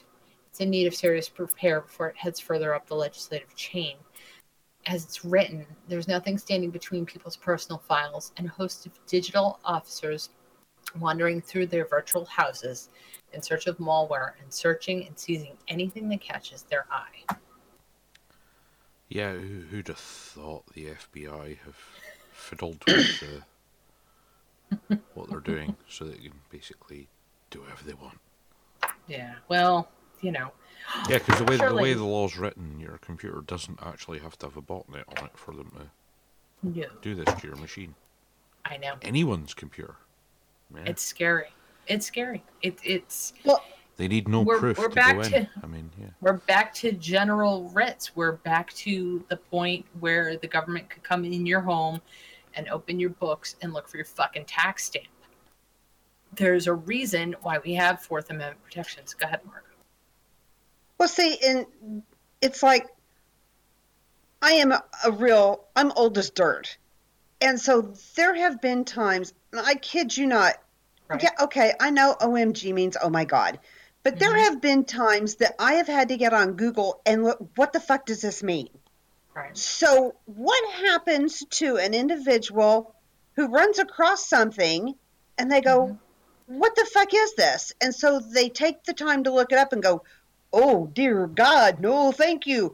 That little window is now there. And so no matter how innocent it may have began, bada ba boom, bada ba bing, there you go. Creepy shit. I know everybody's like a First and a Second Amendment person. I'm really a Fourth Amendment person. I want the government the fuck out of my life. I don't think it's too much to ask. Keep out of my house and out of my shit, and don't interfere with how I live my life. I'm not doing anything, but I shouldn't have to prove it to you either. Exactly. I don't know. If it's behind my front door, it's nobody's business. I'm in a country which has the person who is now Prime Minister who wants to bring in similar stuff over here. Oh, I cannot believe Subaru is your Prime Minister. No. Not Subaru. Sorry. Yes. May. Sorry. The other crazy woman. Yeah. Sorry, I got them mixed up. They're both nuts. Yeah, but yeah, I mean, her Snoopers Charter was all about bringing that sort of stuff in over here. Well, I mean, Theresa May is just... She and her husband make so much money from this shit, too. You know? But of course, she wants to write the rules to make herself money. But then she's infringing on people's civil liberties, and it's funny how the UK doesn't like that shit. Yeah, it's odd, isn't it? Yeah. Yeah. Yeah, we've got very, very strong privacy laws. I mean... Too strong in some cases, what with super injunctions and the like, but... you remember super injunctions? There haven't been any for ages. Yeah. Well, none that we know about. Obviously, they're super injunctions. Well, I mean, yeah, but you have... I mean, you also have secret courts, so do we. Yeah. You know, what disturbs me, at least about some of the secret... Because we've got to have them here, too, right? I know some of your secret court cases that have freaked me out. I read a lot of Big Brother Watch, too, which is... They're an excellent organization if you are interested in your privacy rights in the United Kingdom. They will tell you what's what and who to contact and when something is up and how to protest, and they're great for that. They're great. They're a lot like the Electronic Frontier Foundation and Epic and a lot of other really good organizations that let you know when your rights are about to be trampled. So they are excellent. But I noticed one of the cases they talked about a few years ago was the woman who was lacking mental cohesiveness, and they took her to the special court to have her fixed. Yeah. So she couldn't produce children because she was in a relationship. That's pretty terrible stuff. Yeah. You know, that's kind of a form of eugenics, really. And it's sad that it's not the kind of thing you can talk about. But you do note that it's always the cases like that that are one step beyond are always the ones in the UK that everybody gets to hear about. Mm-hmm. That's because somebody in the system has gone, it isn't right, and make Yeah. sure the press hear about it. Exactly. So, I mean, Whereas there's that. most of the time, our secret courts, you don't hear anything about them because it is just criminals and terrorists they're dealing with. Right. Well, yeah. Apart from the public mouthy criminals and terrorists who you can't just stick in a box. I didn't, and it wasn't your secret courts there, but didn't didn't one of your courts take and ban somebody from Twitter Yeah. for being a troll? Yeah. Mm-hmm. So, What? you know, yeah. Oh, yeah. Oh no, I mean, Margot, go just ahead. put it in context. This was one of the vilest human beings you're ever going to come across. And literally, they'd pick targets randomly and just make that person's life a misery. You know, it's professional trolling. And yeah, the court's like, no, Yeah, you will You're not not doing They that did this anymore. in a secret court? No, this wasn't in the secret No, court. this This was is in the open regular court. court Okay. system. This was in a Okay. public trial.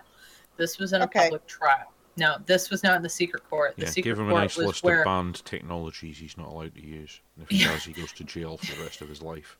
right. Well, no, Yeah. the secret court was they do a lot of criminal investigations and It's mostly organised crime and terrorists they deal with. So yeah, mhm. Okay. people you people generally do fall don't into it by accident though, and yeah, once you're in there, it's a nightmare to get back out. You know, cases of mistaken identity and the like. Yeah. Luckily, in the UK, there don't seem to be too many of those. You know, Well, it's very infrequent. it does happen, but But it you does do happen. But yeah. you do tend to hear about it. I've got Oh, to yeah. say, your press I there say is some. Well, I think it's more a case of it's almost as if at times there is a professional leaker built in, because whenever the more ridiculous stories come out, it always gets leaked.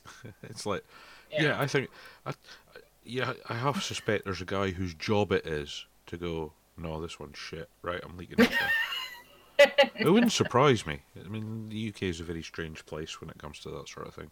It would not Yeah. surprise me if there's a guy whose position it was to go, no, they've gone too far this time. We would Release need that a one to few the press. thousand of those guys here. Well, you know, you say that, but I mean, we have got what amount? All right, we've got WikiLeaks, okay, and just notice how WikiLeaks is getting shit for doing stuff now that journalists used to do. You remember when they would tell you shit about your politicians and stuff, Yeah. being yeah. dodgy and taking money? And they're getting all kinds of shit for the DNC leak. Yeah. You know, but this is stuff that, generally speaking, your fourth estate was supposed to warn you about.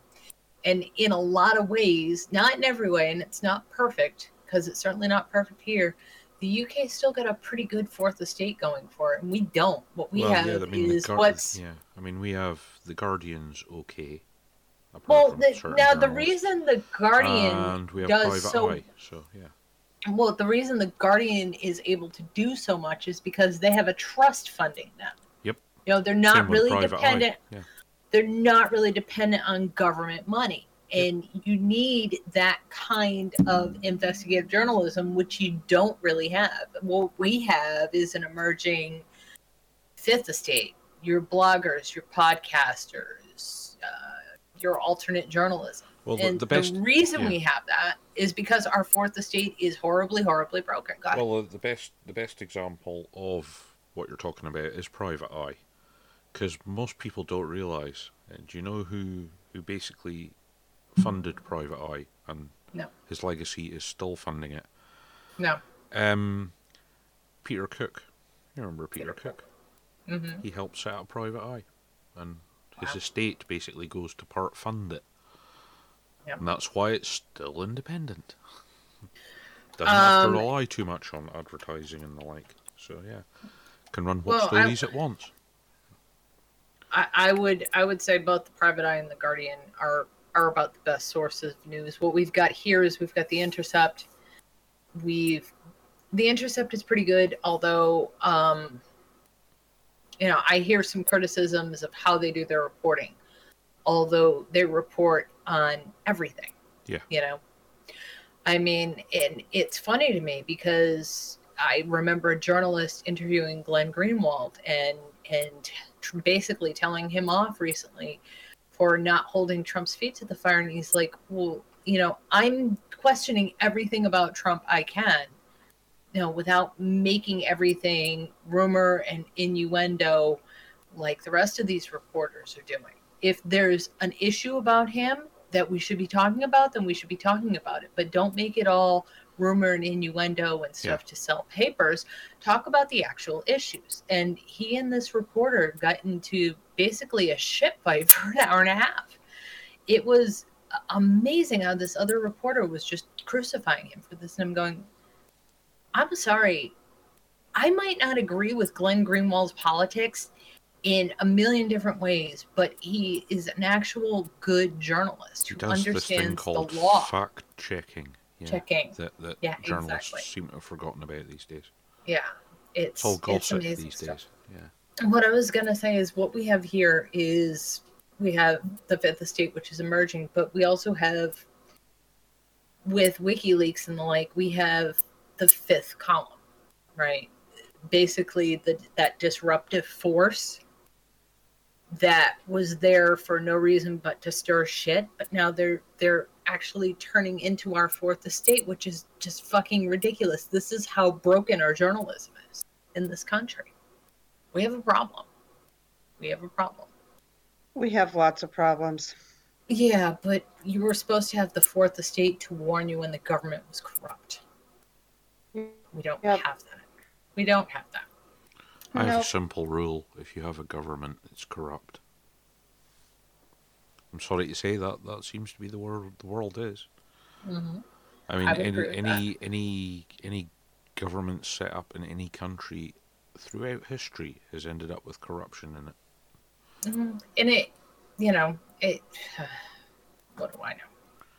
Anyway. None of them seem to put decent controls in to curb it either, which is the other worrying bit. Well, yeah, but you're asking the fox to guard the hen house. That's not how it should be. That's why they're supposed to be a fourth estate. They're supposed to be monitoring that shit and telling us, you need to watch this one because they're up to no good. For instance, Nancy Pelosi and the shit she pulls. You don't really hear about that. Ever. No one really covers that bitch. And she does some pretty terrible stuff. That's someone that needs to go on vacation. That's what we're going to call it every time Congress does something terrible, when we need to send this lovely person on vacation to Yellowstone. Uh-huh. Yeah. Yellowstone, Siberia, Canadian Rockies. Yeah, we're getting a nice growing list. Mogadishu. Yeah. Any live active volcano would be fine for her. I'm sure there are many, many South Sea islands that have active volcanoes that need sacrifices. Yeah. Well, as long as it doesn't have to be a clean and pure sacrifice, because the volcano would spit her out. But oh, fun times. Okay, so I thought this was just interesting. Global Terrorism, Crime, and Sanctions Database World Check leaked online. That was kind of interesting. I actually saw that when it came up on Reddit, and I saw it before Thomson Reuters got wind of it. So it's a pretty interesting data set if you can find it anymore. The data set contained 2.2 million records on heightened risk individuals and organizations. A database used by global banks, governments, law firms, and intelligence agencies to identify suspects related to terrorism, crime, corruption, and other wrongdoings was leaked online. Chris Vickery, a security researcher, researcher at the software firm MacKeeper, recently discovered an exposed version of the Thomson Reuters World Check database, which contains 2.2 million records on the heightened risk individuals and organizations, he wrote Tuesday in a post on Reddit. Vickery said the copy he found dated to mid-2014. No hacking was involved. In my acquisition of this data, he wrote, mentioning the set appeared to be sourced from publicly available materials. He added that he would call it more of a leak than anything. In an email to Fortune, Vickery further clarified that the leak involved an open source Apache database called CouchDB. It was CouchDB instance that anyone in the world could access, as it was configured for public access. Anyone with the URL could access and review all the records. Vickery told Fortune that Smart KYC, a database manager that sells its services to financial firms, was likely responsible for the misconfigured database. A Thomson Reuters spokesperson declined to comment on the attribution. Fortune has reached out to Smart KYC to confirm this detail as well, and will update this post if and when we hear back. Thomson Reuters did confirm the leak in a statement emailed to Fortune. Thomson Reuters was yesterday alerted to an out-of-date information from a WorldCheck database that had been exposed by a third party. We're grateful to Chris Vickery for bringing this to our attention, blah, blah, blah. We've also spoken to the third party to ensure there will be no repetition of this unacceptable incident. People have criticized Thomson Reuters for its data collection methods, which can include state-sponsored news sources as well as its designations, which opponents say can be inaccurate, as BBC's Radio 4 reported last year. The company disagrees with such characterizations, maintaining the database primary function is to help banks, for instance, comply with international sanctions. Subscribers to the WorldCheck include over 300 government and intelligence agencies, 49 of the 50 biggest banks, pre-employment vetting agencies, and 9 of the 10 top global firms. Vickery has built a reputation on discovering data where it shouldn't be accessible.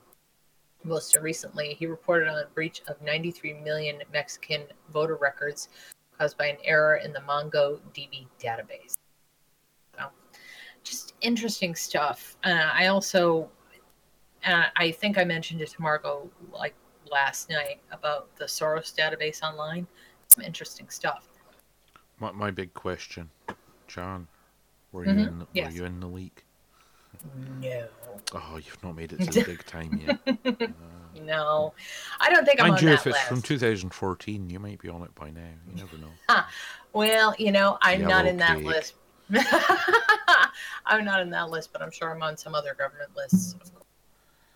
Oh, I'm sure I'm on a few lists, but I'm not going to mention whose or what. It's just amazing to me. So much of the stuff that we put online, it really makes us vulnerable. And people really don't think about it. No. They don't. Okay. Anybody remember when we talked about digital rights media? The way that companies were saying, I'm sorry, you can't tinker with your tractor. John Deere's a big proponent of this. Yeah. It's like the books you buy from Amazon or whatever. They have digital rights media attached, and they can go away at any time. Biggest example, Innocent Appley. Yeah. That isn't music. Paul McCartney. Yeah. Yeah. So, where people are having problems with it is in cars and tractors, stereos, and the like. DRM, you have the right to know what you're buying. Today, the Electronic Frontier Foundation and a coalition of organizations and individuals asked the U.S. Federal Trade Commission to explore fair labeling rules that would require retailers to warn you when the products you buy come locked down by DRM. These digital locks train your computerized devices to disobey you when you ask them to do things the manufacturer didn't specifically authorize, even when those things are perfectly legal. Companies that put digital locks on their products, ebooks, games, music publishers, video companies that make hardware from printers to TVs to cat litter trays, insist that DRM benefits their customers by allowing the companies to offer products at a lower price by taking away some of the value.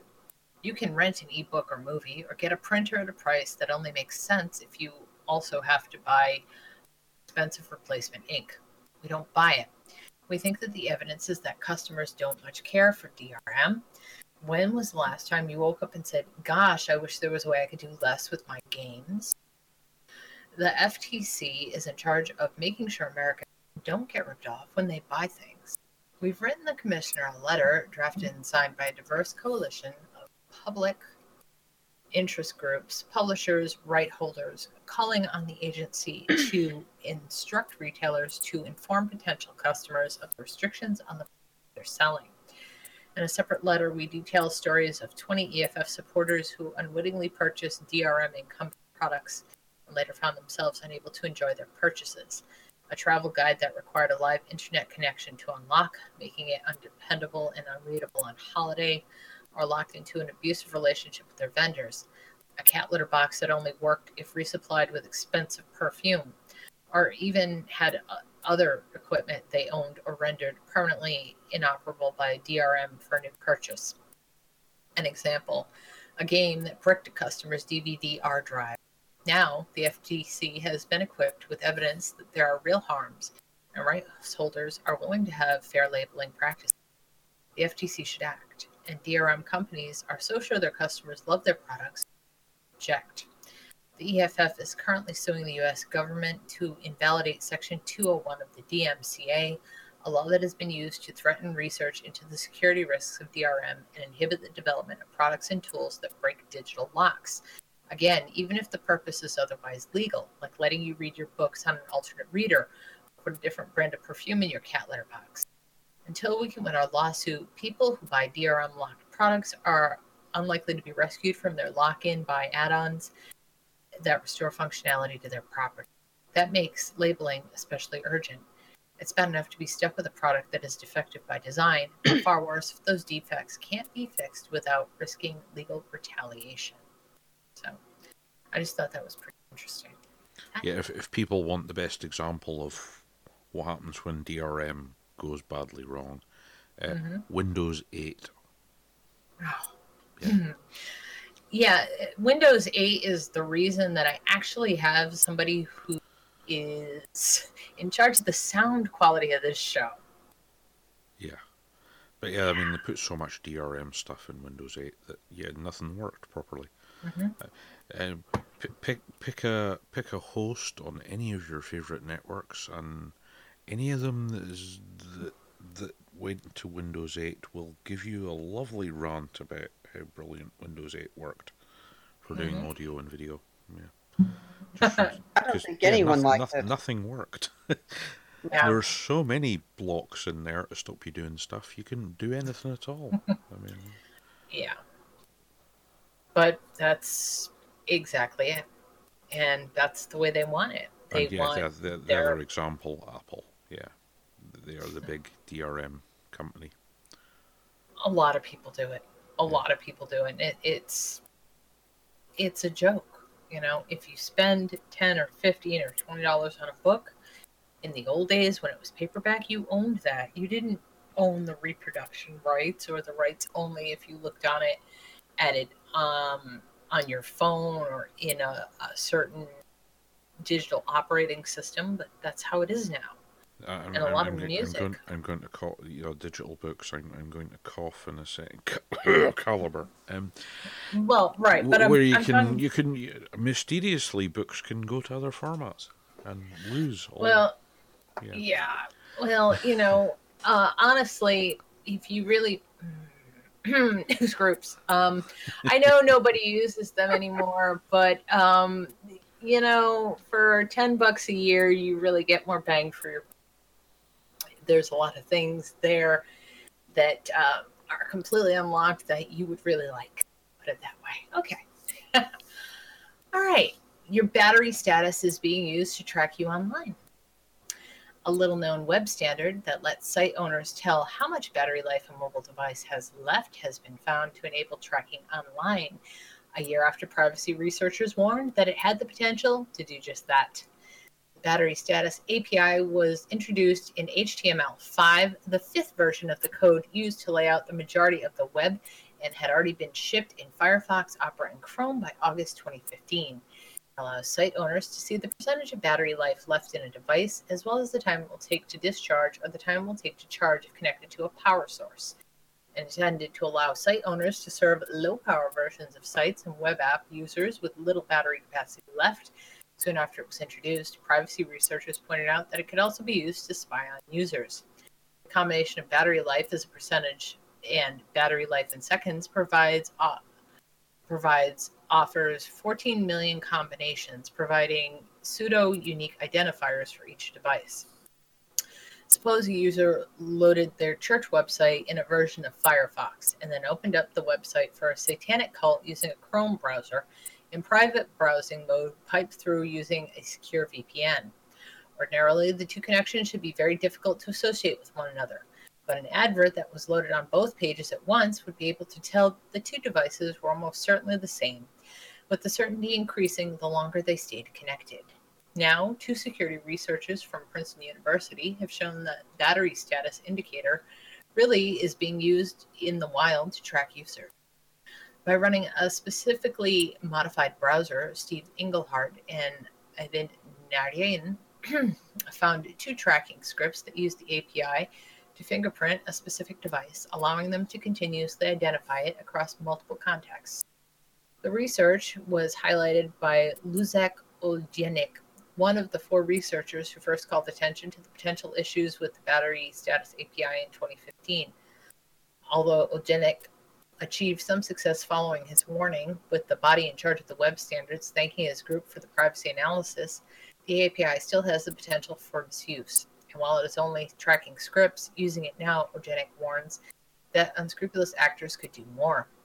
Some companies may be analyzing the possibility of monetizing access to battery levels, he writes. When battery is running low, people might be prone to some otherwise different decisions. In such circumstances, users will agree to pay more for. Yeah, I don't understand why paying more for a service, but I mean, I don't understand why that's. Well, any place I've been in the last couple of weeks that uses that have had highly confusing results. I changed the ROM on my phone.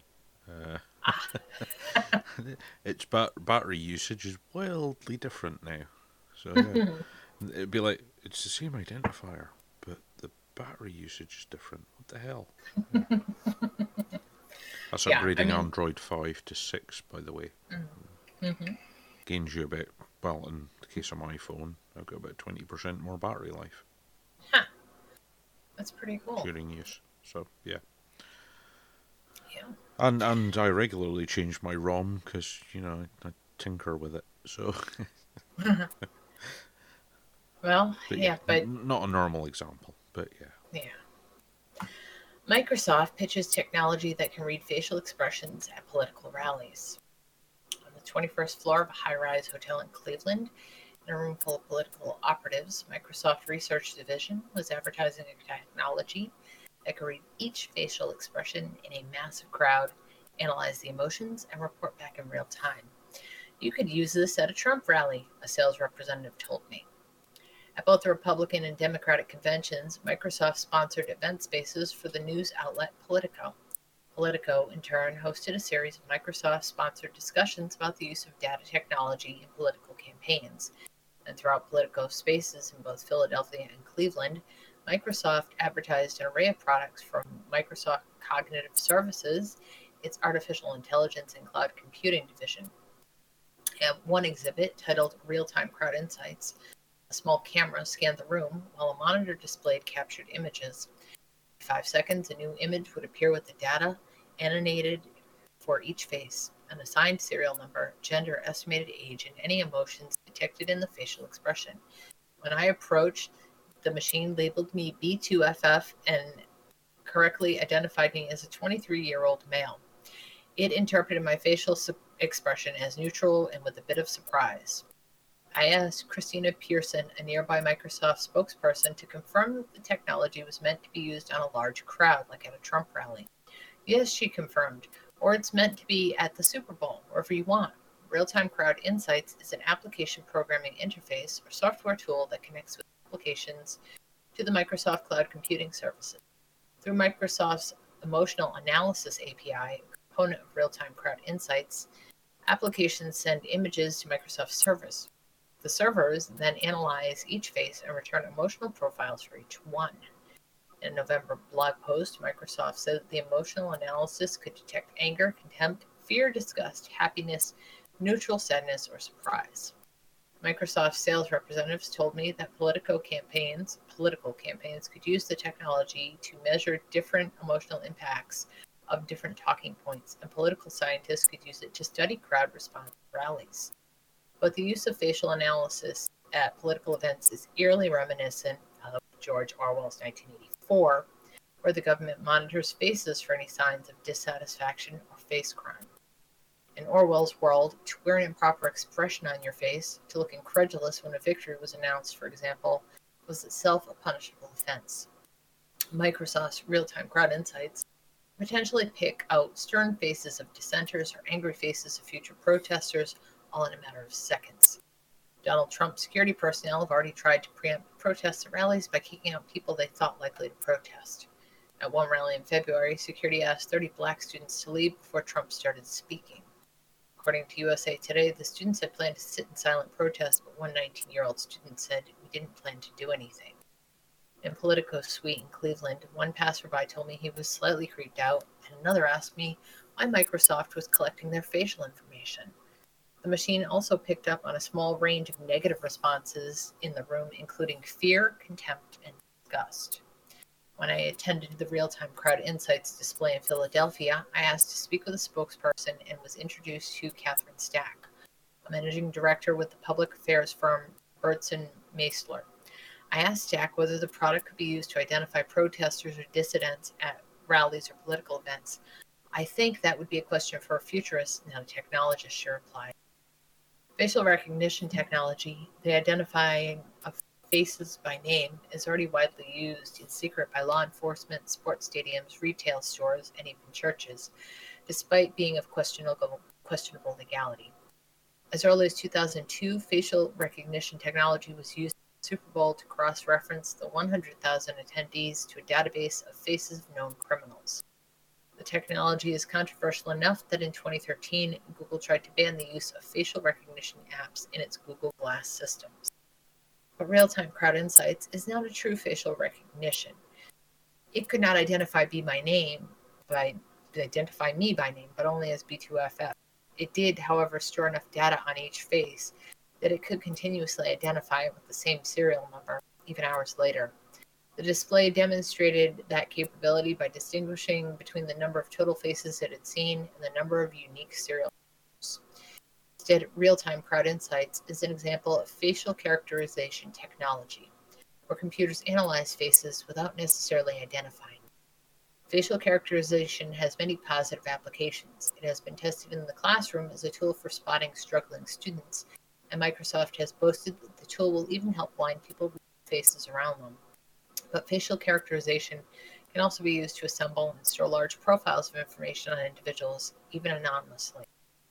Microsoft has traditionally adopted an opt-in policy with facial recognition, requiring users' consent before they can store an image of their face. The kinetic sensor on an Xbox, for example, allows users to sign in through facial recognition technology, but requires users to first give consent according to Microsoft's privacy policy. Microsoft has a similar code of conduct for APIs, which requires developers to obtain consent of people whose data, such as images, voices, video, or text, are being processed by your app. Alvaro Boya, professor at Georgetown Law School and an expert on privacy and facial recognition, hailed that code of conduct as evidence that Microsoft is trying to do the right thing, but he pointed out it leaves a number of questions unanswered, as illustrated in Cleveland and Philadelphia. It's interesting that the app is being shown at the convention remembered the faces of the people who walked by. That would seem to suggest their faces were being stored and processed without the consent that Microsoft's privacy policy requires, Bedoya said. You have to wonder, what happened to the face templates of the people who walked by that booth? Were they deleted, or are they still in the system? Microsoft officials declined to comment on exactly what information is collected on each face and what data is retained, stored, etc., instead referring to their privacy policy, which does not answer the question. Bedoya also pointed out that Microsoft's marketing did not seem to match its consent policy. It's difficult to envision how large companies will obtain consent from people in large crowds at rallies. See, right. I've got a good response to this one. Okay. There's a way around it. Mm-hmm. Just need everybody to take up a very old sport. Mm-hmm. Gurning. Yeah. I've put the See, link and in I'm the chat. sitting here thinking, I want to become really good friends with someone who's a makeup artist, and every time I walk out of the house, just look like a Klingon or something. There are. Have you ever seen the scarves that all the celebrities are wearing? They have these horrible prints on them. They're black and white. Yeah. Yes.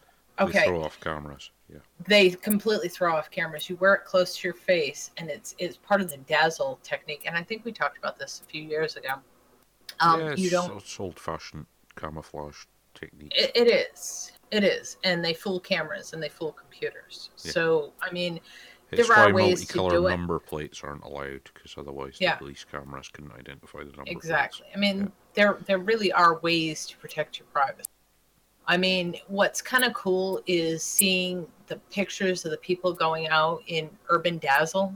You've seen that, haven't you, Barry? Yeah. Yeah, their hair is stacked all weird, it's cut all weird, and they've got like these weird stripes and makeup on their face. It's just, some people really want their privacy. Yeah. And they want it bad enough that they're willing to do that sort of thing. I don't know if it will ever become an en masse thing, because if you look at the amount of people using things like, say, Pokemon Go, you know, they don't have any everybody's regard wondering for their about privacy. pointing their cameras everywhere. Yeah, so Mm-hmm. yeah. Mm-hmm. I say bring back gurning as a sport everyone does. I'll screw up the software. Honestly, I'm surprised these people aren't into geocaching. I mean, that seems like it would be a more of a challenge, and you know, less of a chance for you to get hurt. But what do I know? Also, I don't know if anybody knows this, but you might want to look into the company that's actually running Pokemon Go if you give a shit at all about privacy, and look at you mean what's being the said. security consultancy firm that runs. Yes. Oh yeah. Mm-hmm. Oh yeah. that is some. I'm like. It's one of really the only don't times fucking care. Nintendo has outsourced something, which tells you everything you need to know. Yeah. Yeah, it's spooky shit.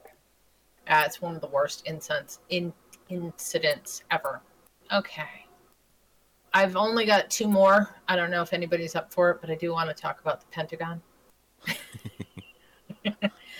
Yeah. Did I say yellow cake earlier? Well, more people that need to go off into the wilderness. Yellowstone, okay. Pentagon sloppy bookkeeping means it can't pass. It means 6.5 trillion can't pass. The Defense Department over the years has been notorious for its lax accounting practices. Bullshit.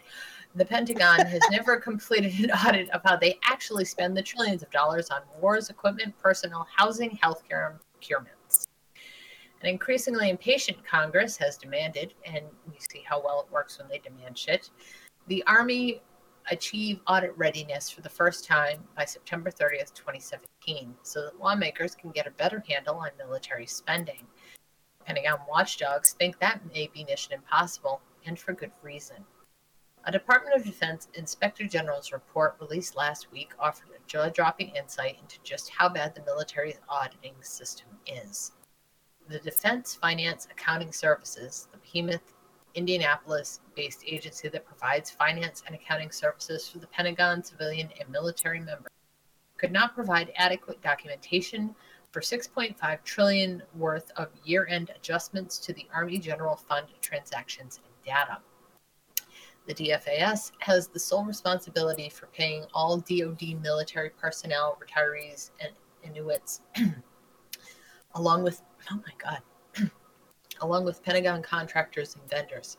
The agency is also in charge of electronic government initiatives, including within the Executive Office of the President, the Department of Energy, and the Department of Veterans Affairs. Wow, that's sorry. This guy needs an editor. There's nothing new in the IG report to suggest that anyone has misplaced or absconded with large sums of money. Yeah, because that never happens. Rather, the agency has done an incomplete and incompetent job of providing written authorization for every one of their transactions, so-called journal vouchers that provide serial numbers, transaction dates, and amount expenditures.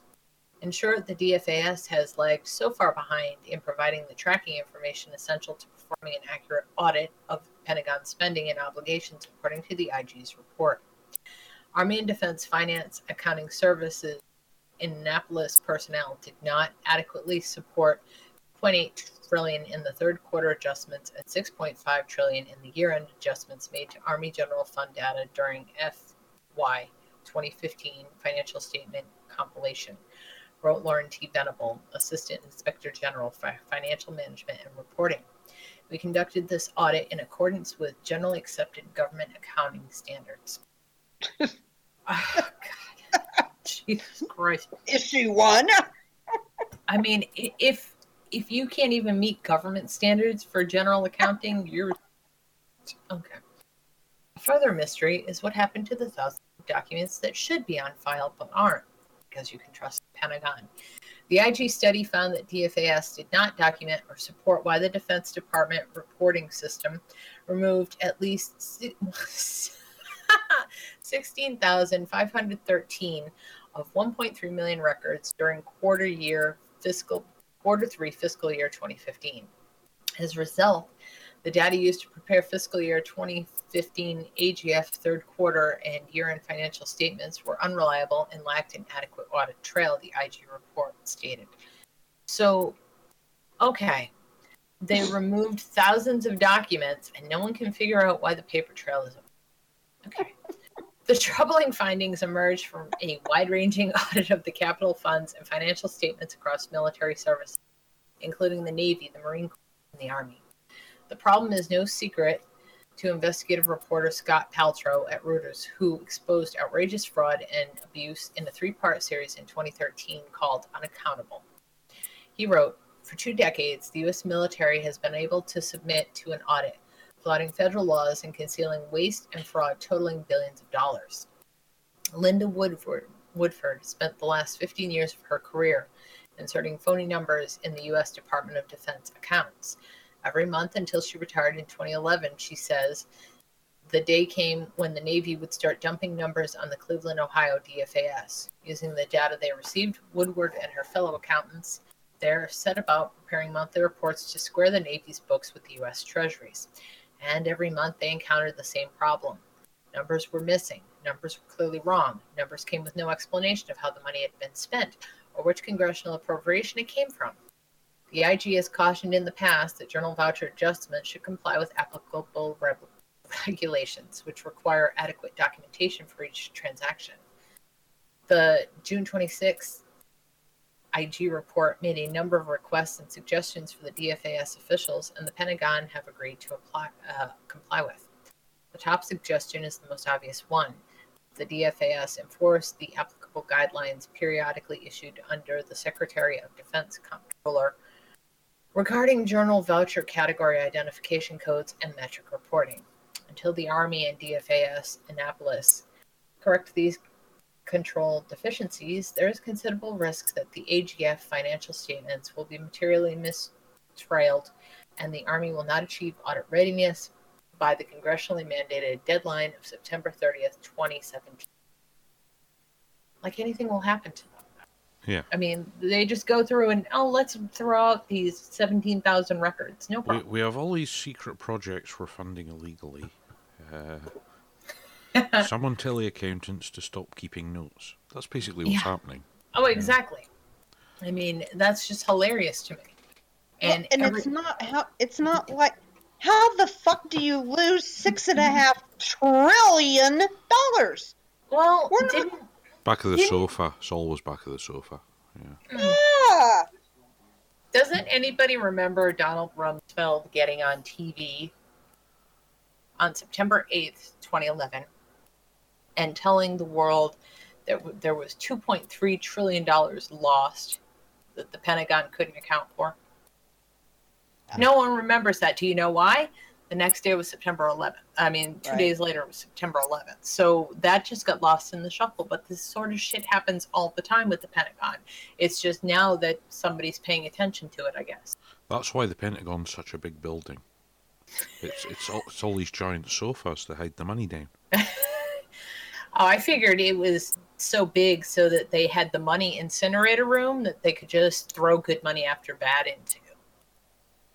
And stop and think what would happen to you or I if we filed a tax return and we were $10 off on something. Mm-hmm. Well, I think I mentioned it before. I mentioned it before. I'm not a conservative. I'm not a Republican. I'm just interested in getting out of all this shit with my skin intact. So I support a number of charities that some would consider, I guess, subversive or controversial. I do this of my own volition and with my own money. I've never not really had a problem with IRS, and I can remember one year my audit being so fucking bad that I had to get an attorney because of these charities that I supported. And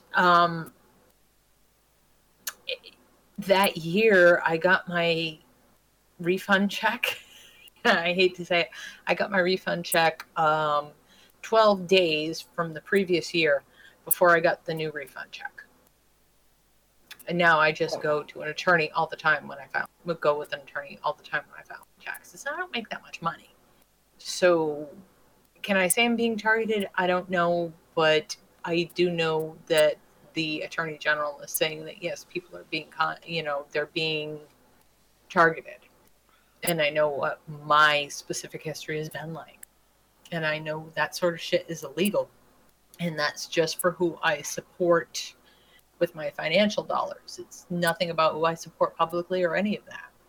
I deal with this by living in a country that doesn't have a tax system that's got billions of stupid regulations allowing...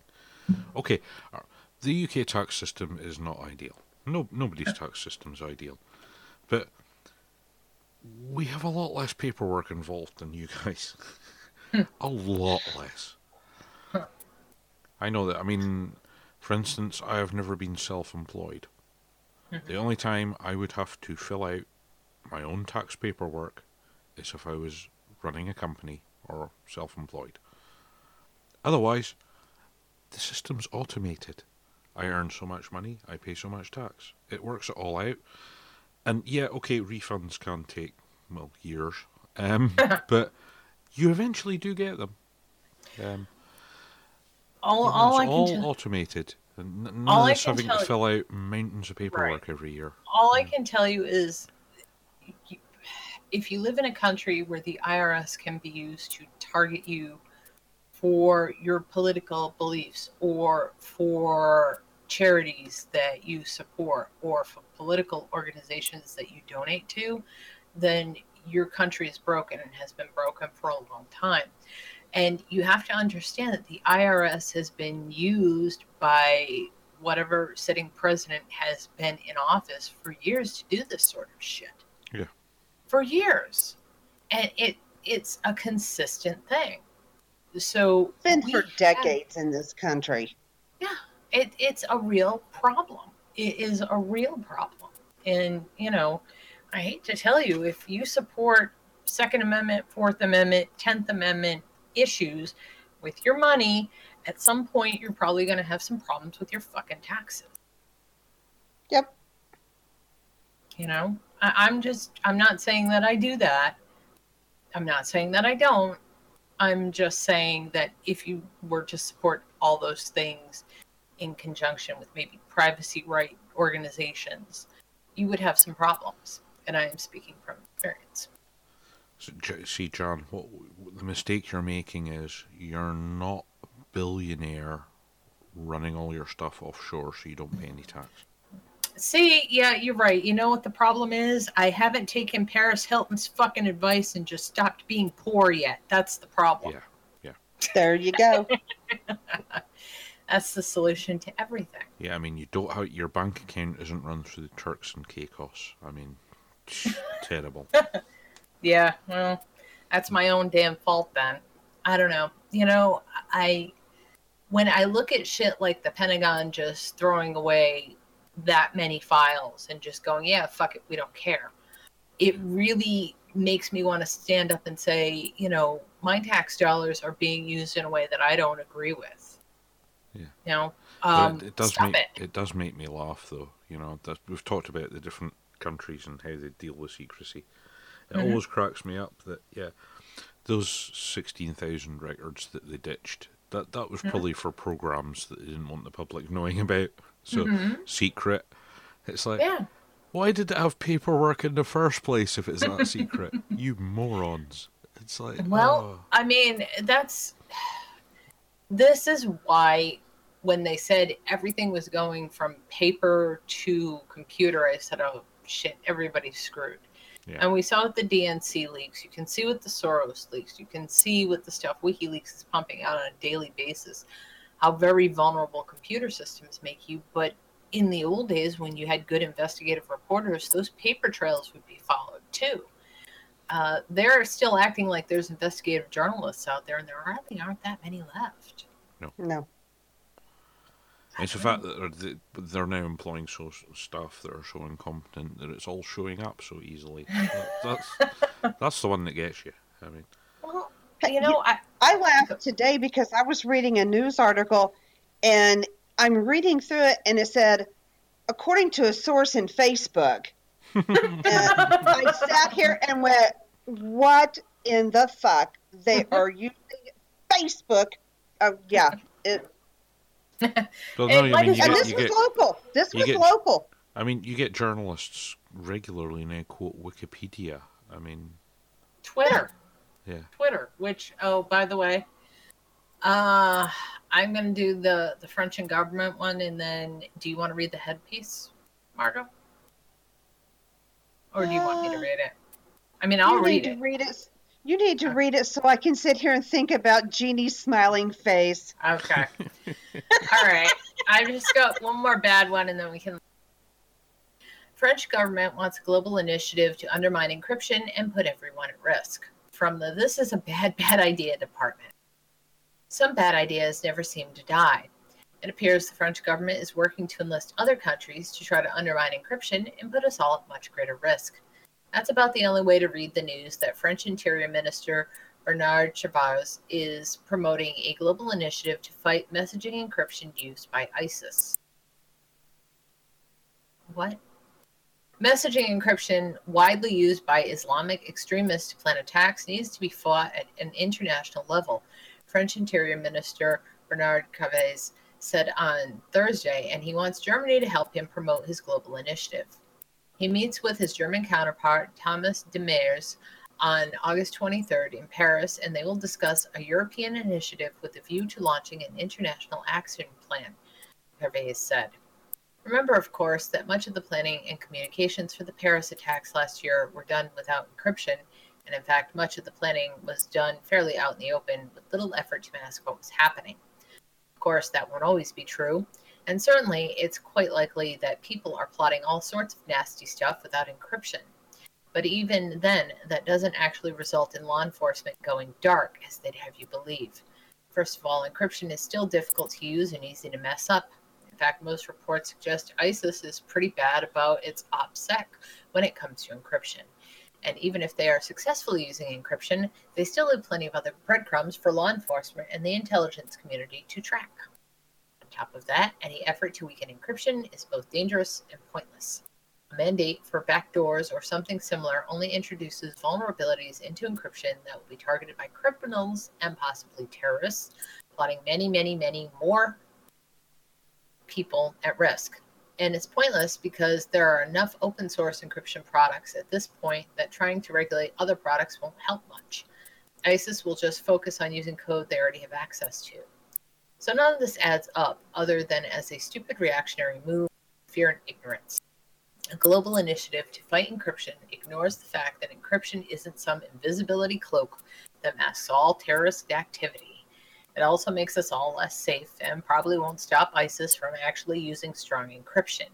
So what is the point other than shadowboxing and making it look like politicians are doing something when they're not sure what to do about attacks? Bingo. Yeah, it's just another. It's another feel-good politician legislation. shouting to get his name in the news. Well, Look at me! all, Look at me! I want to do this. I'm helping. Yeah. You know, does anybody remember The Simpsons? Uh-huh. The police chief's son is always doing stupid shit and going, I'm helping. That's what I think when I read stuff like that. They're going to protect us. They're going to protect us. Oh, I'm helping. No, you're really not. Just, what would help more? butting the fuck out. You know, the internet's always been kind of a form of chaos that evolves into spontaneous order. And by trying to force a different kind of order on it, you're just going to fucking break it. Just my and I've said it before. I mean, it's also all about laziness. Because any encryption can be broken, as hackers prove all the time. So, yeah. It's all Does it make you feel all warm and fuzzy? No, it doesn't. I never feel warm and fuzzy. I would have to agree with Barry. Warm and fuzzy is never really something I feel. I feel sarcastic and angry most of the time. Speaking of sarcasm, can I bring Jeremy Brentham's mummified head as a carry-on item? Passenger's hilarious question to airport security. The TSA encouraged questions about what can be taken onto a plane. Passenger asked whether he could bring a mummified head on. TSA replied saying it was fine as long as it was properly packaged and labeled. Plane passengers often try to sneak some weird and wonderful things through airport security. So perhaps it came as no surprise to the U.S. Transportation Security Administration that a passenger queried them about bringing the mummified head of an English philosopher and founder of utilitarianism on a plane. Sam Levine from Brooklyn asked the TSA on social media, wondering if it's okay to bring this mummified head of Jeremy Brantham as a carry-on item. Thanks. This was shared by the Transportation Security Administration on its Instagram page after it was contacted by a passenger who wanted to know if he could bring the mummified head of Jeremy Brantham on a plane. Accompanying the tweet was a ghoulish representation of the head of Brantham, who died in 1832. When he died, Brantham's skeleton, including the head, was preserved in a wooden box called the Auto Icon at University College London. However, the mummification of the head did not go according to plan, and instead a wax model was designed. The head is believed to be locked away at the University College of London's Institute of Archaeology, so it's highly unlikely that Mr. Levine has got his hands on the head. The TSA responded, saying that the head is allowed in carry-on as long as it is properly packaged, labeled, and declared. The TSA, far from doubting the ownership of the issue, replied, Jeremy Brantham's mummified head is allowed in carry-on as long as it's properly packaged, labeled, and declared. We advise reaching out to your airline to make sure this item is allowed. Mr. Levine messaged the TSA back, thanking them for their rapid response. The security agency then took to Instagram to urge people to contact them regarding what can and can't be brought on board. Mail Online has previously reported that some of the stranger things passengers have tried to take through security. These include fur-lined handcuffs, a trusty toilet seat, a sword, a pig, and turtles.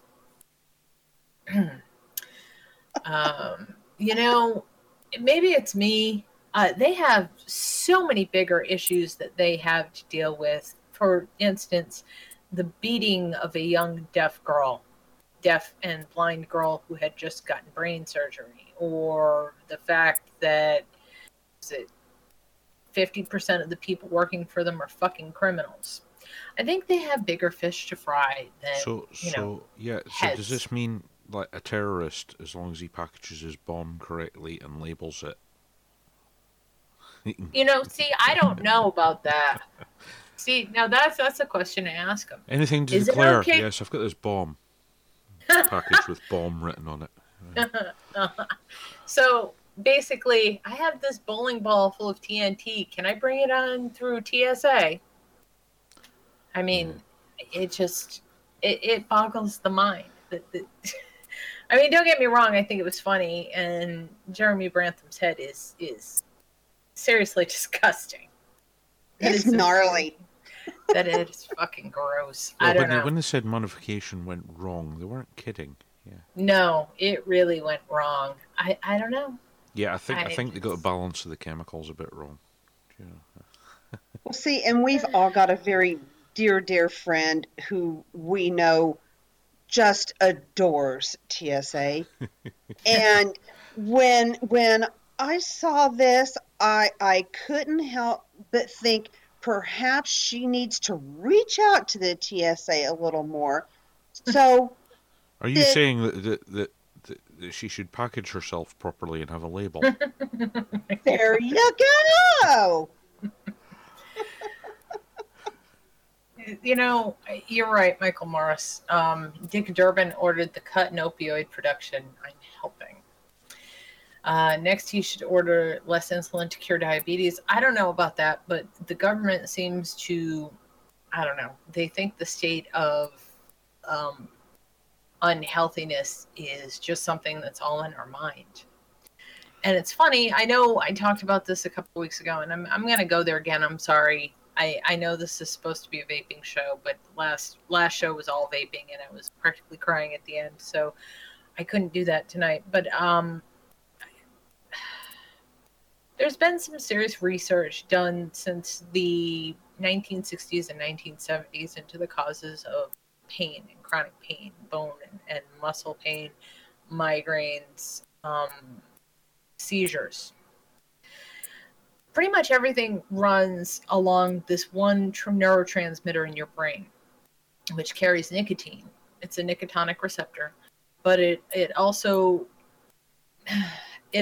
carries its own receptor in a much weaker quantity for the opiates and the marijuana-like chemicals that your body makes naturally.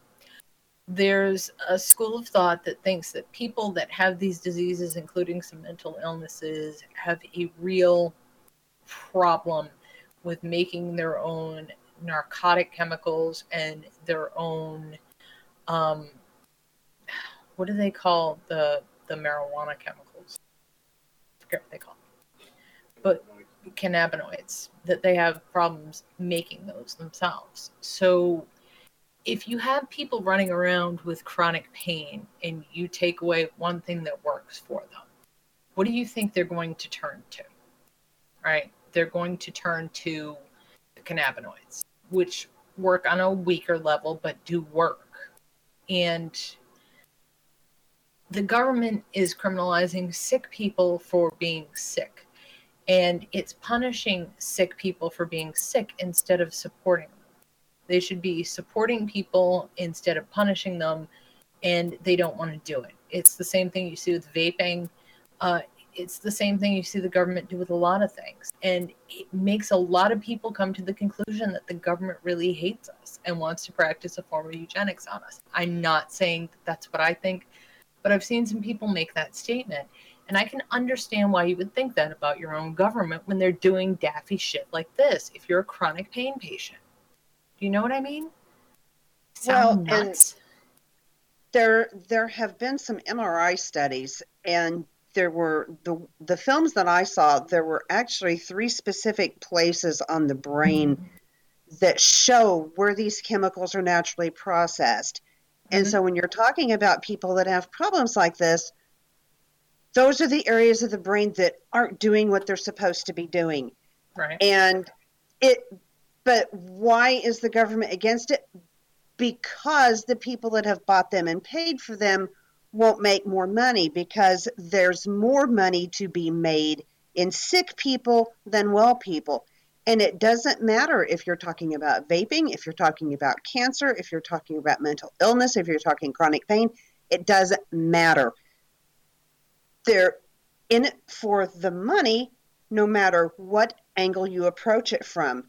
And until people can see that's what's happening and affect changes there, it's just going to continue.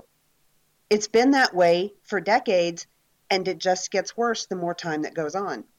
It does. And, you know, we know the racist beginnings, at least in this country, of them banning use of cannabis. Right? Anybody who can... and there's plenty of really good reading to do on the subject of how things became illegal, right? There's plenty of places you can go. There's a couple of really good blogs. It's one of my favorites is Points blog. Points blog tells you a lot about... Points is the blog of Alcohol and Drugs History Society. And what that blog will tell you a lot about is the history of banning what the governments call psychoactive chemicals. And it really is a moral position. And it needs to not be a moral position. All of it. Whether it's nicotine, whether it's cannabis, whatever it is. These things need to not be punished. Usage of these things by a lot of people is self-medication in a way that doesn't require them to change their daily life and make their daily life worse. And it's ridiculous that the government expects you to live on what they think is good for you, and yet diabetes, heart disease, obesity, all these rates have skyrocketed from people following the stupid ass food pyramid that they put out in the 70s. And those rates aren't going down. No, they're not. Well, and on the vaping scale, look at the guy who just was acquitted from all charges from shooting his wife because the courts deemed that he was off his nut because he was taking Chantix. Do you know, I wish that was the worst. I wish that was the worst Chantix story I could tell you. There was a man. But that's the one that's been out there a lot in the last few days, and it's just like, can I tell you worse? People were enraged, and I'm going, why are you enraged? It's FDA approved. Yeah. And I say this with the greatest amount of sarcasm I can possibly say, because if anyone thinks that they're out there for public health, they're off their nut. No, they're out there to serve the interests of the public. Agenda is not in our best interest. No, they're out there to serve the agendas of the public-private partnerships that they've made, also known as a cute little form of fascism. Yep. But anyway, to get back to the horrible Visceraline story, there's a man who had undiagnosed mental illness. This was recent, and I will dig up the story eventually, and I'll read it, and people can get all pissed off again. He did some stupid shit while he was taking Visceraline. He was taken to jail. The man gouged his own fucking eyes out while he was in jail because of how off his nut the Visceraline made him. And the court ruled that he cannot sue the company that makes the drug because there's, the FDA says it's okay. And that is the only thing he had in his fucking system. The only thing.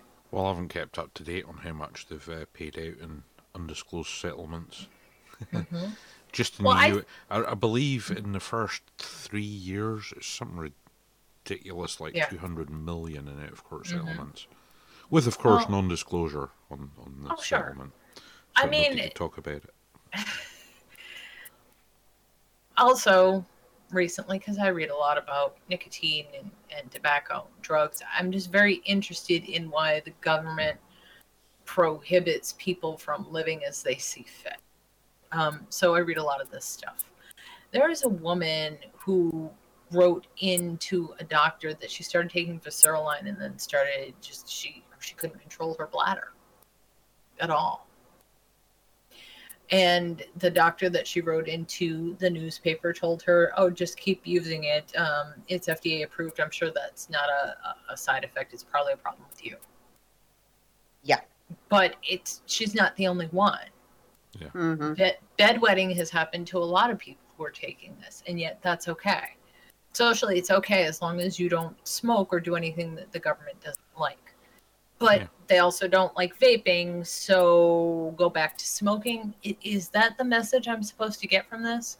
Go back to hurting yourself, to take yourself out of the system so we don't have to pay you anything that we don't fucking have in Social Security because we've been robbing it for years. I mean, that's the message I get from all this.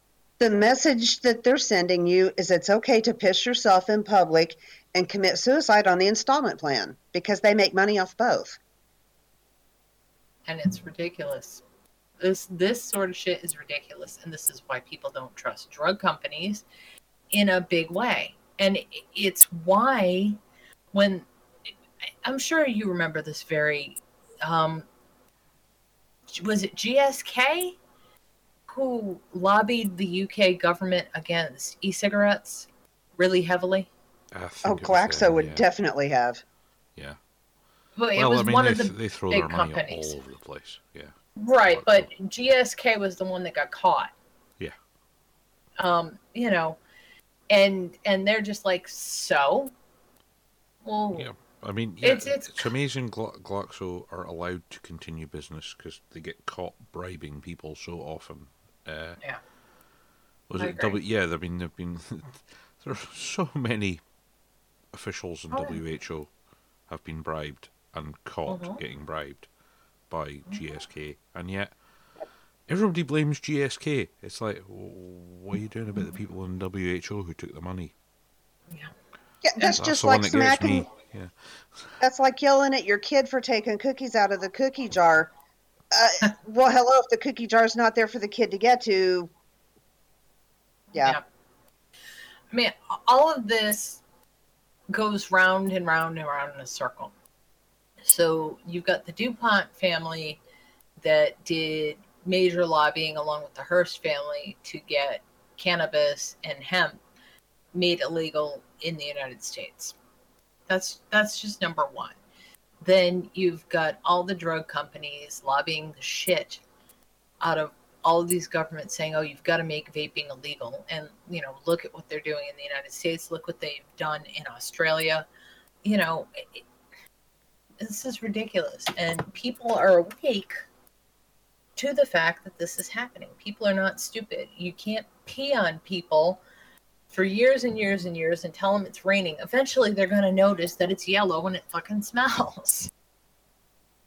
Sorry. Well, maybe they will and maybe they won't, because let me seriously, let me take this to another level. Who in their right mind would call a documentary film a tobacco product? Facebook?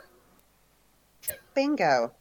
And how many people work there that should have enough common sense to be able to distinguish between a documentary film and a tobacco product?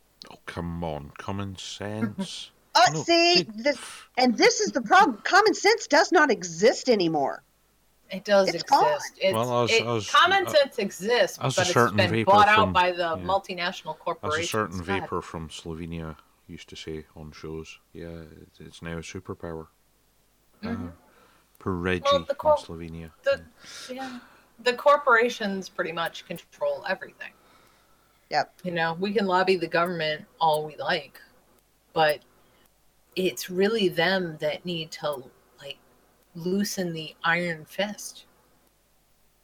It really is. As long as there's money, it's not going to happen, though. Well, I mean, we're getting to that point where they've printed so much that might not even be an issue anymore. They want us all to move to digital currency. And with the crackdowns that they're having in airports, and they're having these crackdowns in every country if you go through customs, that tells you something. There is a massive demand for cash. Governments are spending way above what they bring in. And what happens if you or I do that? Well, we get to go live in the poorhouse or possibly to jail. Mm-hmm. Or both.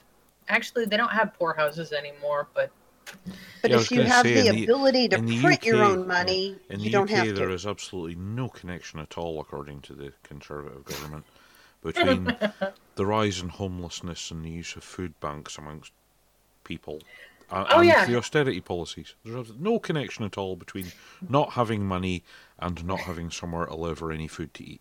There's no connection at all, apparently. The only thing I'm going to say is this: it pisses me off too, because I come from a military family. I don't have a problem with the military. I support the members that go in there and do what they do. I think they believe what they're doing is right. But most of the time when we go to war, it's for business interests. And yet, if we stopped spending some of that money, do you realize what you could do for your countries? Oh yeah, there's been realize that huge debate in the UK recently over the just renewed Trident, or nuclear deterrent. And the amount of money that's going to be spent on that would fund our health service 4 times over. But No, we have to What- have these nuclear missiles that Yeah, we you have know- to have because that insane North Korean guy's got them, and this will stop him firing his off.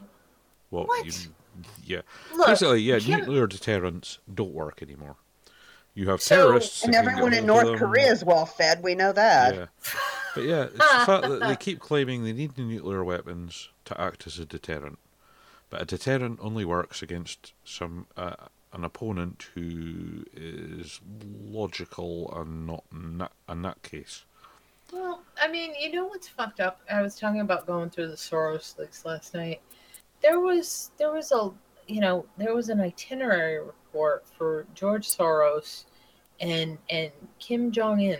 They were going to go a bunch of places, and he was talking about how important it was to go to like solar power. Well, you don't have a fucking choice. Look at your country from a topographical map at night. Like one light bulb on. Yeah. Exactly. Yeah. The people there are not living the great life. So I don't know what the system is. I don't know what system works, but I definitely think less government and less government intrusion into everything is way better for everyone. Oh, did really you do. see John, North Korea, did you see the thing about the BBC journalist who got kicked out a few weeks ago? What? He'd gone over. Nobel laureates got invited to North Korea for some reason. I can't remember. But there's a BBC guy who's got history of undercover filming in North Korea. Got sent with them. Right. And yeah, he kept trying to wander off and film things. So yeah, they eventually they're threatening him to jail him, but they kicked him out instead. I think it's Panorama. You'll probably be able to find it on YouTube. Okay. It's hilarious. You know, they're in the little compound that they got put in when they arrived, and he's like, Yeah. "Well, I couldn't see obvious security, so we just decided to go for a walk." And they're just getting to the gate, and the cameraman's turned back. The security guy's running after them, trying to stop them leaving. It's like, where are you going? It's hilarious. Well, it's not hilarious, but you know what I mean. Yeah. I know. But yeah, the guy's banned from ever going to North Korea ever again. Honest. Even though he'd done it before, this is not his first offence there. Yeah, I'm sure that'll stick. I don't know. Countries that are run by crazy people, I don't think you have any deterrent for that. Go ahead. No, exactly. I mean, they spent all this money on these defence projects that basically don't do anything. How many nuclear weapons have been used in an act of war in human history? 2. Yeah. 2. How many do they have? Thousands of the damn things. Yeah, that's really cost effective there. Yeah. What? I don't think so. It's Yeah. not. So, actually, we're coming up on like 3 hours. Yes. So, does anybody have anything else tonight? Nope. No. Hat I think- shopping's really difficult. Well, There you hat go. shopping online is very difficult, I would Yeah. imagine. Hat shopping in real life is very difficult. I don't use hats so much. I haven't really found one I like. You've no idea of my sorrow when my fedora was, no way to save it probably, and I had to buy a new one. Well, It's an It old lived- friend. I've had it more than 20 years. yeah, it's lived a good, long, useful life, and now you've got. No, it's got substitute. to go to the retirement cupboard and just sit in the dark. You have Resting. a retirement cupboard? Really? No, but it's a I nice didn't thought, think isn't so. it? My black I, hat is brown. No. But yeah, I got another fedora, so it's okay, and I'll get this right. Yeah, China mass production. It's basically a clone fedora. It's been made in China, but the felt's thicker and stiffer than you'd normally get in a fedora. So yeah, it's a stopgap until I find a nice one. well, and you will. Good fedoras are hard to find. No, it's quite easy in the UK. We still have like 8 or 9 proper hatters You- making the damn you have- things. Christie's and Saxons and all the other companies. Right, and they make them with the old style felt. Yes. Are there hatters? Soft felt, yeah. Right, but I'm saying, do their hatters look unwell? I've no idea. You only see them online these days. Well, I'm just saying. I don't think they look like Johnny Depp, if that's what you're asking. No, I'm not saying that, but people who dealt with arsenic did not look well, and that's actually still used in making. Yeah, I believe they have giant fume cupboards these days. All the equipment's basically in climate control these days, so yeah. A good thing. No longer is it people just leaning over giant vats of chemicals. Yeah, this seems good for us. Really. Well, at least some progress has been made then. Although the Chinese cheap hat, it's probably got a factory with poor crazy people running around. Because it's China. Yeah. Bank on that. Yeah. Well, China. What can you say? That's another show. Well, China is another show, but I will say this. A communist country, they're all about making that money. Yeah, they're a interesting? capitalist country, yes. Well, there's a school of thought that says you can't really have a free society and have a capitalist society. Yeah. And in a way, I really do think that's true. I think to move to a point where you're post-government, you have to move to a point where you're almost post-money. So it's the future is going to be really interesting.